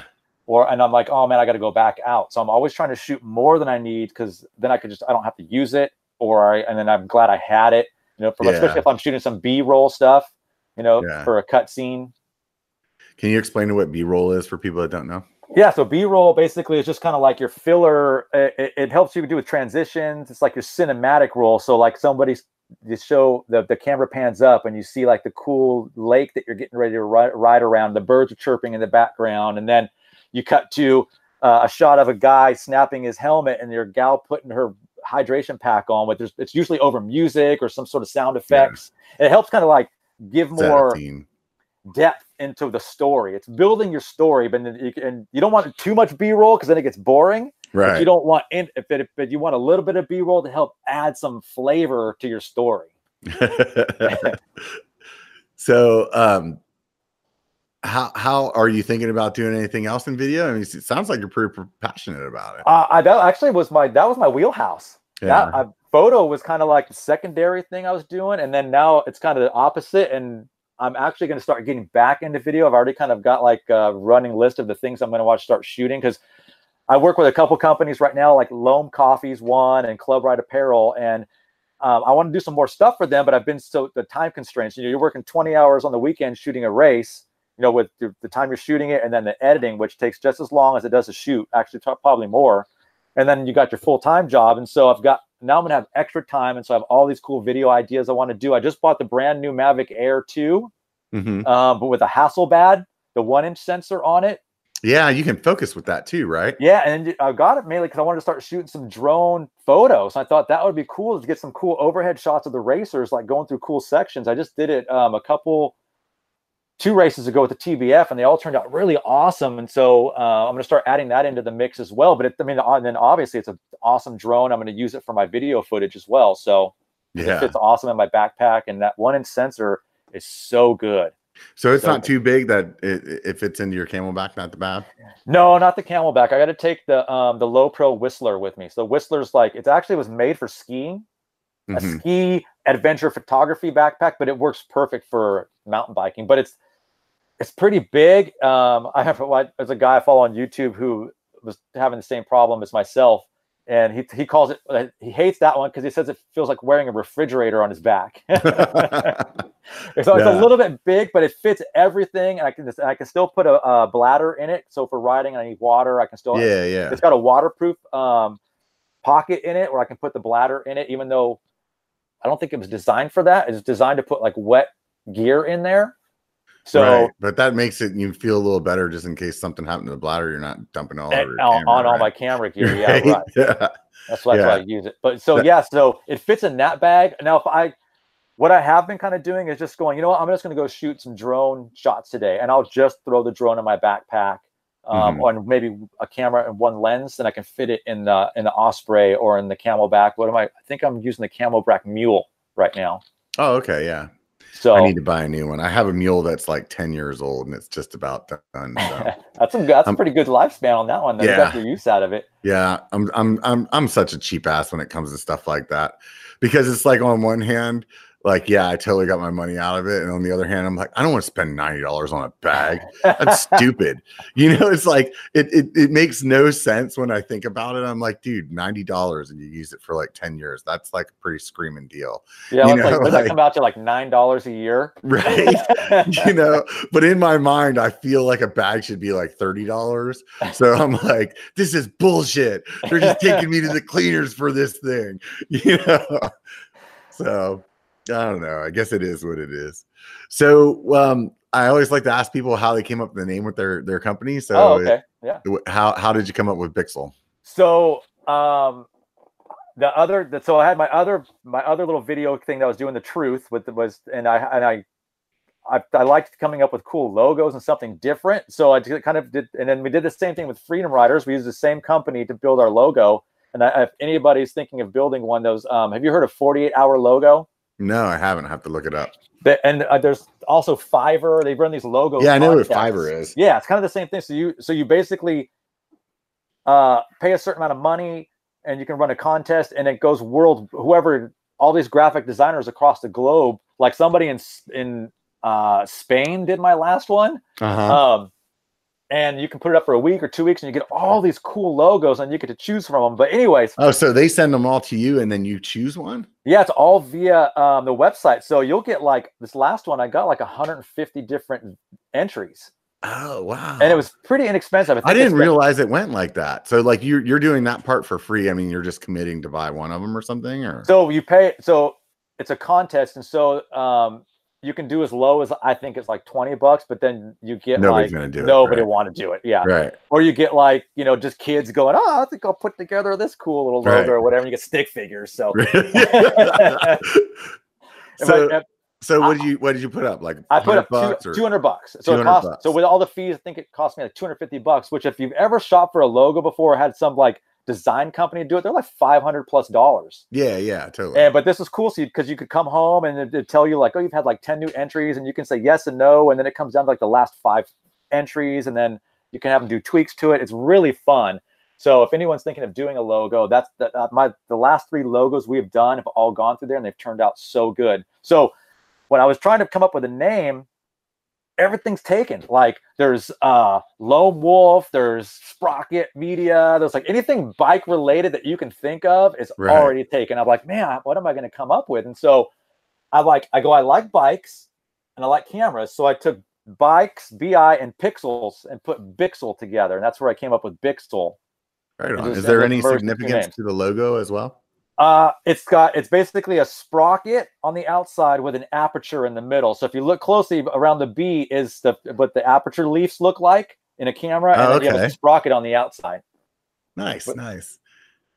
That's fun. I always think, most of the time there's a story to people's logos, and you don't ever really think about them until like you've either gone through the design process or you've been on a team that's doing something like that. So it's always fun to hear kind of that, at least for me, I think it's fun because I put a lot of thought into that stuff too, even before starting my channel. Like one of the things, was just like what you said, like finding something that is available as a .com or a whatever, and then finding something that you feel like people will be able to remember. And then like just going on and on, there's just so many aspects to it. So I do a lot of on the podcast stuff, and do a lot of research like on marketing and stuff through Instagram and everything that I like one name companies are like, so here's where I started. I was Aaron LeSueur Outdoors. So that's where I started. That's and I'm like, sentence. That's a whole sentence. I was like, who the hell is going to remember this? Yeah. And, and that's what. As a web guy, like when I'm driving down the road and I see on the back of somebody's car and it's like Charlie builds cabinets at yourhouse.com. I'm like, dude, somebody shake that fucking person, man. You'd be better off giving like a six numbered digits that somebody might be able to remember. And, like 87543, .com would work better than Charlie builds cabinets at yourhouse.com. So I was like, what am I doing? I'm like, first of all, no one can spell my last name because it's French. Mm-hmm. And I'm like, no one's going to remember that. So I'm like, I got to totally rebrand myself. And that's when I just said, okay, I need to come up with one name company. And it's actually not Bixel.media as a website. So I took the .media part because I thought that sounded cooler than .com because media kind of explained what the company was. It's really just Bixel. That's the name of it. So I wanted it simple, something cool to remember, and then something I could create a cool logo around. So if if people are trying to think of something, you have to think of like something simple that when people can remember in one name. Like what do you got? You got Xerox and Pepsi and Apple, and no one forgets those names. So right. Yeah, that's kind of why I went with biker, and I just spelled it funny. Right. And I was fortunate that was open, and so it's been challenging with some of my social media stuff. That's why I always put Biker B1 for my Instagram or my Facebook or pretty much everything that I've signed up for. So anybody that's going out there to sign up for something now, you can do Biker B1 and you'll screw me to the pooch. Here we go. So, what would be something that you would tell, a new somebody that's going new, like newly shopping for a camera, like what would be like the top 3 things that they should be really considering? Well, okay, obviously price is going to dictate everything, right? So number one, you got buy something you can afford. Is there a bottom line where you think that people should be considering? I don't think so, because you can start with your phone. I mean, you can do a lot of cool stuff on a phone, but I mean, just if I was going to do a bottom line, buy something. If you want to get serious, buy something that you can change your lenses on. So you can still buy one lens and one camera, but then as you start to upgrade, you can add new lenses to your kit. So you're probably around $1,000 at that point, or is it there's some stuff less than $1,000? I don't know cameras. The A6000 and you buy a lens, I think you can stay under $1,000 with that kit on the Sony line. So you're right around that then. Yeah, figure pretty close to that. And then you can kind of go up from that, because the other thing, camera bodies change all the time. Like there'll be a Sony A10 probably coming out in the next 6 months. They're so fast to coming up with new technology and changing bodies, but your glass almost always stays the same.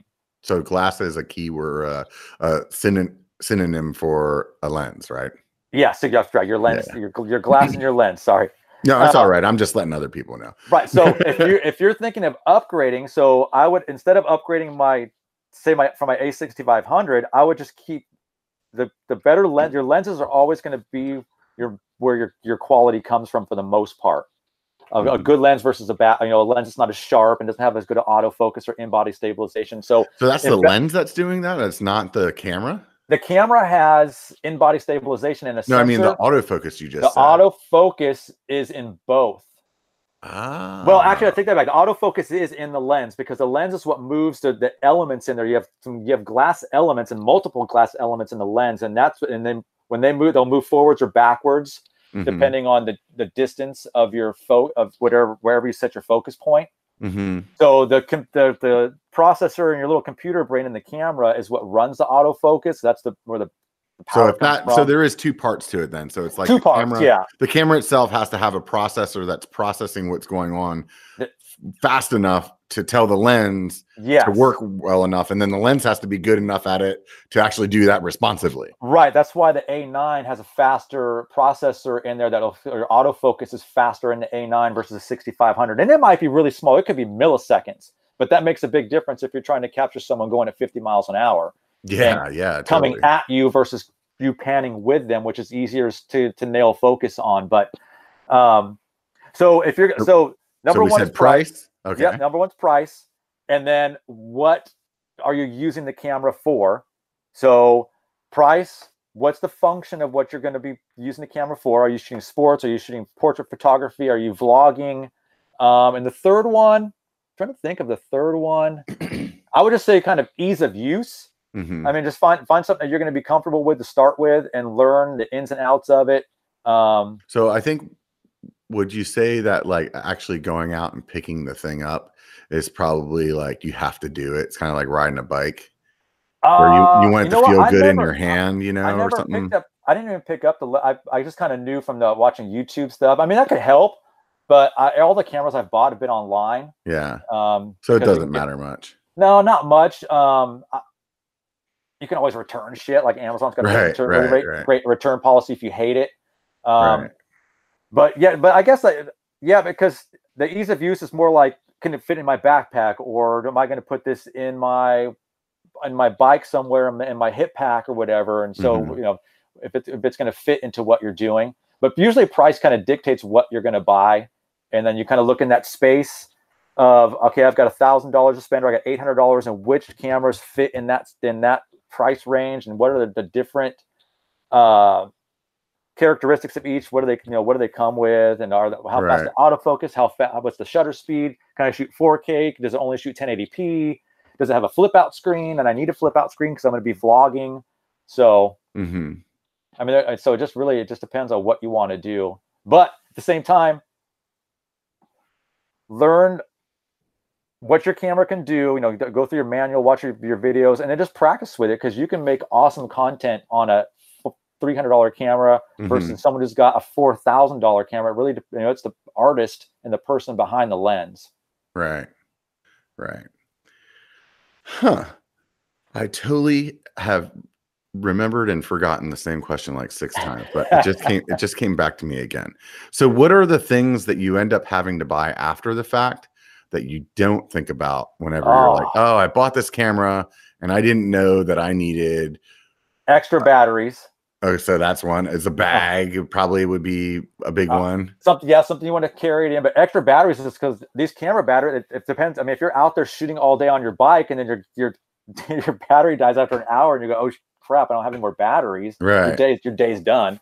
So, and then think about your memory cards. Because I mean, a GoPro fell up the small card, like a 64 or 32 up pretty fast if you're shooting at 4K. Yeah. You might think about how big your either maybe extra memory cards or a bigger memory card. What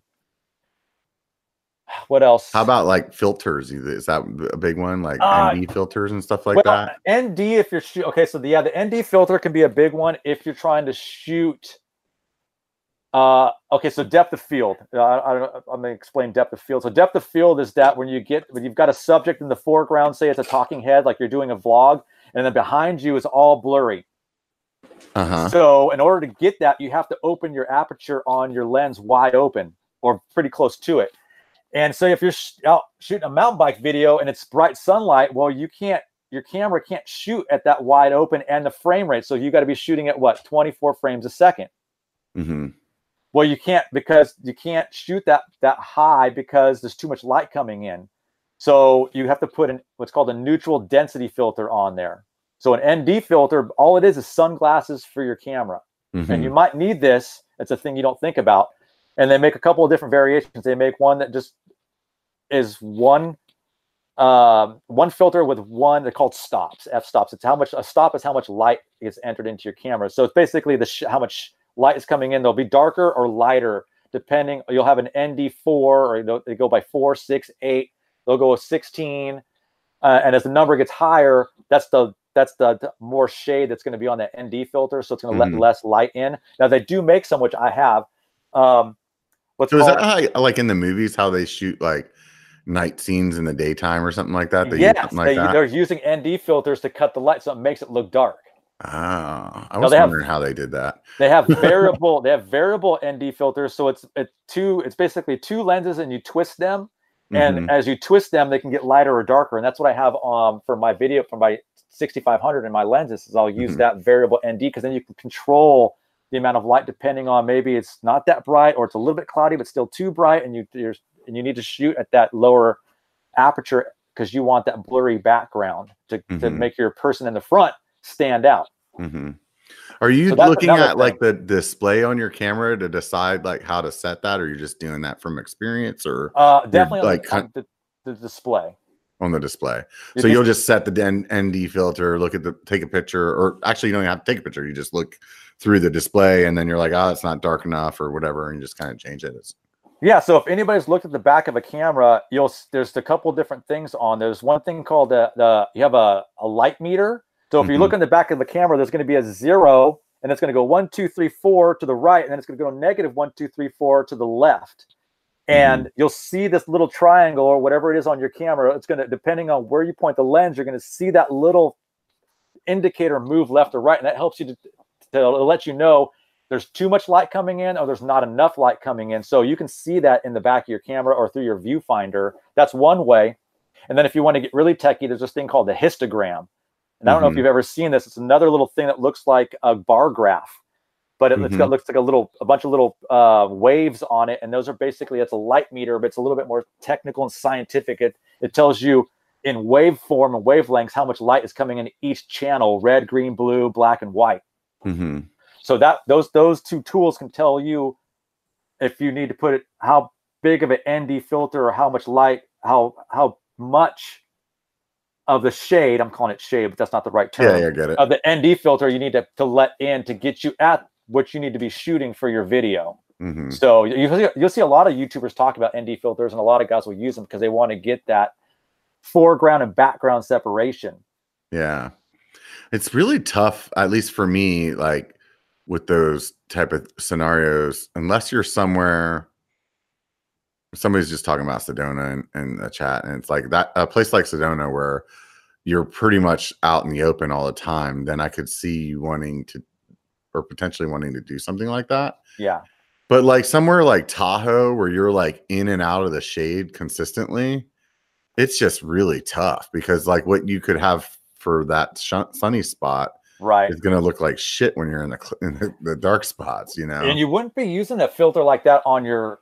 Well, they do make them for GoPro, but you wouldn't use it in the scenario you're talking about. It's usually in a situation where the light's going to stay the same. Right. You're in one spot. If you're going in and out of shadows, and that's not going to work because you're, like you said, it's going to go underexposed and overexposed and underexposed and overexposed. And so really no way to combat that. That's just part of the gig when we're shooting mountain bike vids. Yeah. Yeah. How about polarizing? Anything to say about that? Yeah. So the polarizers, what those do is they make your colors pop, especially like your greens and your blues. And then they'll cut a little bit of the glare off on water. So I use a polarizer on my Mavic Pro because I want to get like, if I'm shooting something overhead, so I want that scene to look really crisp and I want my greens to look awesome green and my blues to look really blues. And that polarizer just gives you more vibrant colors. It basically cuts down on the glare and the reflection that the sun gives. You just slide that on the end of the drone. Yeah. So who do I have? Polar Pro is the company I use. Polar Pro makes they make them for every Mavic product. And they come in the same sort of things like an ND filter. They come in 4, 8, and 16 because mine's a combo. The ones I use for my drone is their ND plus polarizer. Oh, that's neat. So I can run lower shutter speeds or frame rates with the ND filter if I'm shooting out in the sun, if I'm trying to get an overhead shot at 12 noon or whatever. Mm-hmm. But yeah, the polarizer gives you just that extra pop in your footage of the scene.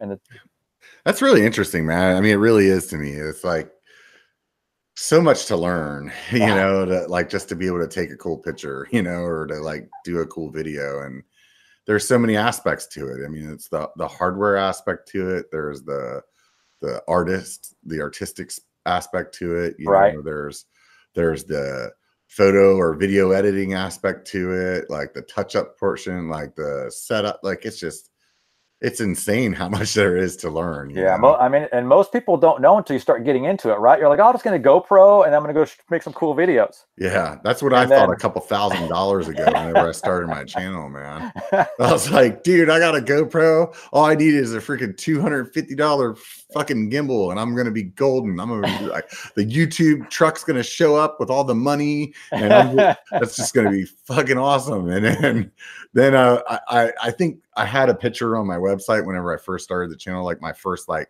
tripod was for those of you guys listening, I did the quotes signal. So that means what I'm saying is really important. And my first tripod was like an empty beer can. I was like, just set the GoPro on top of it, and then real quickly I realized that I needed a tripod. And then I found out that a cheap tripod's not as good as an expensive tripod. Oh man, no. It's like you just go through this whole process. And I think that's the thing with cameras that's so like, it's scary is because they're not cheap.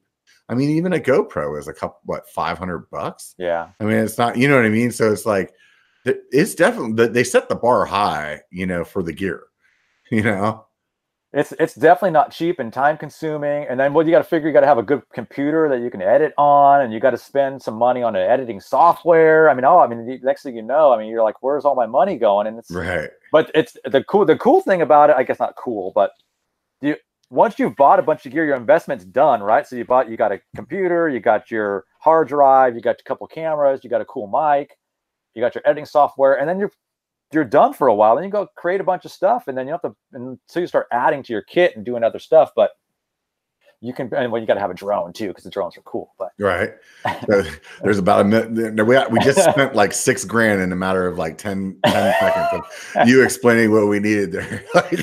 I'm still trying to think of what other things that people might need that they don't think about with the cameras. But I really just think it's the battery, extra batteries. I mean, if we're talking sport, like somebody said something about weather sealing. What does that mean? So, well, obviously the GoPros are waterproof. Some of the cameras now. The higher end ones are they say weather sealed. And it's basically to cover their asses if something happens in the rain. But like your high end Canons, Sonys, they come weather sealed, so you can actually go out and shoot in the rain in them. Oh, that's cool. I'm still a little suspect, and so I've came up with a way to where I can kind of use an umbrella when I'm out shooting. I stick it in my backpack straps that I'm using, and I found a way that I can fashion it in there, so I don't have to hold it unless it's blowing really hard. Right. But I mean, it's gotten wet a little bit here and there, but it is a little weather resistant. But some of the cameras that are on the lower end will not be weather resistant, and you can't really use those in weather. Or is there like a photographer's insurance or something like that you can get?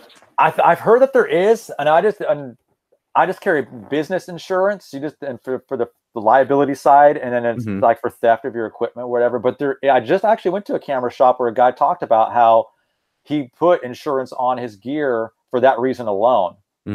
But, and it's something I didn't even look into before. So, and I think there's a time frame. I think if your camera's over a certain age, that you can't buy it at that point. Like, I think it's too late. There's like a time period. But do you have an opinion on cheap SD cards versus expensive ones? Yeah, I try to buy the best quality I can, because what's on that SD card is my livelihood. So if that thing crashes or it gets corrupted, and I just shot 1,000 photos at a race and I just lost a bunch of money. So that's the one thing I don't really skimp on. So at the end of the day, I don't think the cheap ones versus the expensive ones are very widely, like, there's not a whole lot of money to be saved there either. So at least in my experience, you know, I completely agree with you. Like, definitely spend the money on the good one. And the other thing is that for people that are listening, like, there's the cheaper ones won't be able to write data to them as quickly. Right. And if that's the case, that could actually end up, you know, kind of making some of your stuff not look good, or actually like get corrupted, like what he was saying. And it's slower when to download and upload on your computer. I mean, I don't know if you've got time, you just put it in there and walk away and go make a sandwich. But I always try to. I mean, I belong to some photography groups on Facebook, and I've heard people talk about, oh man, this crashed. Where can I go to recover the data? And it's a nightmare, because you go out and you do this big shoot, and you're depending on that one little tiny SD card holding all your money on there, and then either it goes corrupt, and you got to try to get someone to pull it off there. And I've never had to do it. I don't know what the cost is associated with it. Yeah, but I usually don't skimp on the SD cards. I'll tell you what, man. Like I said to you before, I do IT, and like in my IT life, like any thumb drive that I stuck into a computer or anything like that, I just pull it out. I never did like the little Windows doohickey, like safely eject. But I tell you what, you start dealing with your freaking like hours of work that you drove for a day to get to. Yeah.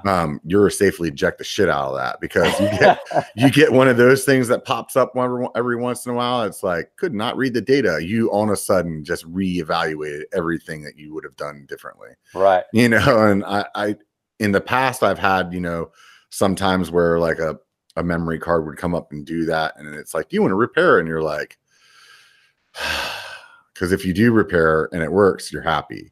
Right. But I've had it before when you do repair and then it pops up and it's like repaired, and then it shows you that it formatted your drive. Right. And you're like, oh fuck.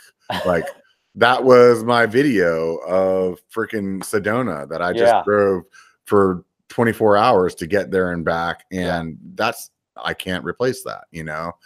So with that being said, tell me, have you ever deleted an SD card by accident, or lost some data because you like lost the SD card? Or I've accidentally deleted some stuff, but I think I'd saved it, or I didn't need the footage. I know I've done something stupid like that. Yeah. But I don't now, because I have a backup system, and that's another thing that people don't think about, is how you back up your footage. I have what's my redundancy? I think it's threefold. I have it on my SD card, then I back it up to a hard drive, that I back it up to another hard drive that I keep in a safe. Yeah. So so now I know I've got the footage in a couple different places, and if something goes down, I can pull it off the other one. And so when I do a new shoot, I'll finish the shoot, get everything all edited, and go through. And I usually scrub about half the photos on the photo shoot, because you miss focus, or it's not good composition. I usually end up with half. And then I'll take everything that's done, and then that's how I'll back all my stuff up. And so I've screwed up because I had multiple it looks like he's having some internet issues. I've screwed up because I've had multiple SD cards on a several day trip. we'll see how long it takes him to figure out that he got dropped. So basically what I've done is I go somewhere. We'll just use Sedona as the point of this story. Go somewhere. I know I'm gonna be shooting for a couple of days, and I have X amount of SD cards. So what happens is I take those SD cards, and I got like a little wallet, SD card wallet, and I put those little SD cards into this wallet as I'm going. And then somewhere along the line, I was drunk or something stupid, and I mix up the SD cards. And that's what's happened to me in the past, is that one that I think is empty, I've put in there. And then I'm like, oh, there's data on here. Must not be my data. Like I must have forgot to format it last time. Format it right there on the camera. And then whenever I get home, I'm like, where's that second day? Or where's that half of that trail? So I've done that. I know I've done that at least once. So I kind of have a method to how I put them back in that little wallet. And I think there was another time where I probably just like I've lost one or something like that. And then my heart drops and I go, uh-oh. Yeah. I start to panic a little bit. Yeah. And so what I usually do is I take it from the SD card, I put it onto my computer, and then I also copy it to my NAS storage. So, and then I'll edit everything on my computer and put it back onto the NAS later. But I usually delete the SD card as soon as I put it to my computer, unless it's something that I'm being like really paranoid about. Like I said, like if I went somewhere far away, like I'm getting ready to go to Texas, I'm gonna ride with a buddy down there, I'll probably wait until I'm done with my edit to format the SD cards if I can. You know what I mean? Or at least I'll wait until I get it from my computer to my NAS, so I at least have 2 more copies before I delete the SD card. Right. So it happens, man. It happens to the best of us. You know, they're always like, you know, I think those are the best lessons learned, or the ones that like take some like that kind of hit you in the chops real good, because you're like, oh, I will never do that anymore. I always tell that to my boy when we make mistakes that cost money. I go, you'll always never make that mistake when it costs you some dough. Right. And that's the thing about kids too, man. And it's like they don't have that expertise because they don't pay for anything. Right. You know, once they start paying for stuff, all of a sudden they give a shit, man. My son left for the military this year, and all of a sudden he cares about how much freaking toilet paper his fucking roommate uses. You know, little bastard didn't have any problem just like, oh yeah, I used a whole roll of toilet paper to wipe up this water on the floor. That doesn't matter. You know, there's a towel right there, dude, that can get washed. But funny how things come into perspective when you pay for them, right? Absolutely. Well, hey man, I really appreciate you taking the time to sit down and chat with me here on the Biker Bar. This has been really fun for me. Definitely good to learn a lot about the cameras and kind of like have somebody that's have their professional expertise talking to us about that. Anything you want to say before we get going? No, that was cool. I appreciate me having you on the show. It's been a lot of fun. If anybody want to hit me up, got questions about cameras, videos or whatever, they can always send me direct messages on Instagram on bixel.media. On Facebook, I'm Aaron Lesueur Bixel. Just hit me up with questions. So the bixel.media, you have your social media on there as well? Links to get to it? I'm sorry, cut out there. Say it again. So you have links to get to your social media on bixel.media? Yeah, you can. There's little links at the bottom of the pages for my Facebook and for my Instagram. Perfect. And then you can shoot me a message contact page on my website too. Okay, great. And then you do like freelance stuff as well. If somebody has something going on, they can just hit you up. And yeah, so we cover race events, personal adventures. We'll do adventure stuff too, video and photo. You know, and it's I'm trying to keep my niche, the mountain bike world or cycling world. So I'm not going to come do your wedding or bar mitzvah, but unless you're riding bikes at it. Yeah. It's a possibility. I know there's a guy around here too. He does like adventure weddings. So it's like almost always like that. So he kind of got himself out of the the normal stuff. He's a mountain biker as well. That's kind of awesome. how I ran into him.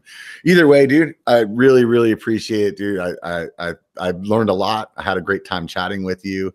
I want to let everybody that threw up some super chats there in the live stream. I really appreciate that. Those of you guys that are listening on your podcast apps, make sure you swing by that Biker Bar podcast page and give the Biker Bar a review, hopefully a good one. If you want to give a bad one, you can do that on like Reddit or something like that. If you're watching the channel, you guys dig the content, please hit the subscribe button or the thumbs up button. The thumbs up definitely like make YouTube's algorithm and guy behind the curtain push the magic buttons to make the channel get out there more. The subscribe button lets you get notified. There's a bell there too. You can click that, gets notified whenever I'm doing new stuff or videos are getting uploaded. So that's key. The subscribe button makes me happy and I like being happy. So just keep doing that. I really appreciate everybody out there that's tuned in for this 2 hours, whether it's been on the live stream or on the podcast, whether it's today live or 5 years from now. Like, thank you for listening. If it wasn't for you guys, this stuff wouldn't be happening. Remember one thing before I sign off, it only takes a bike to be a biker. So get out and be one, bitches.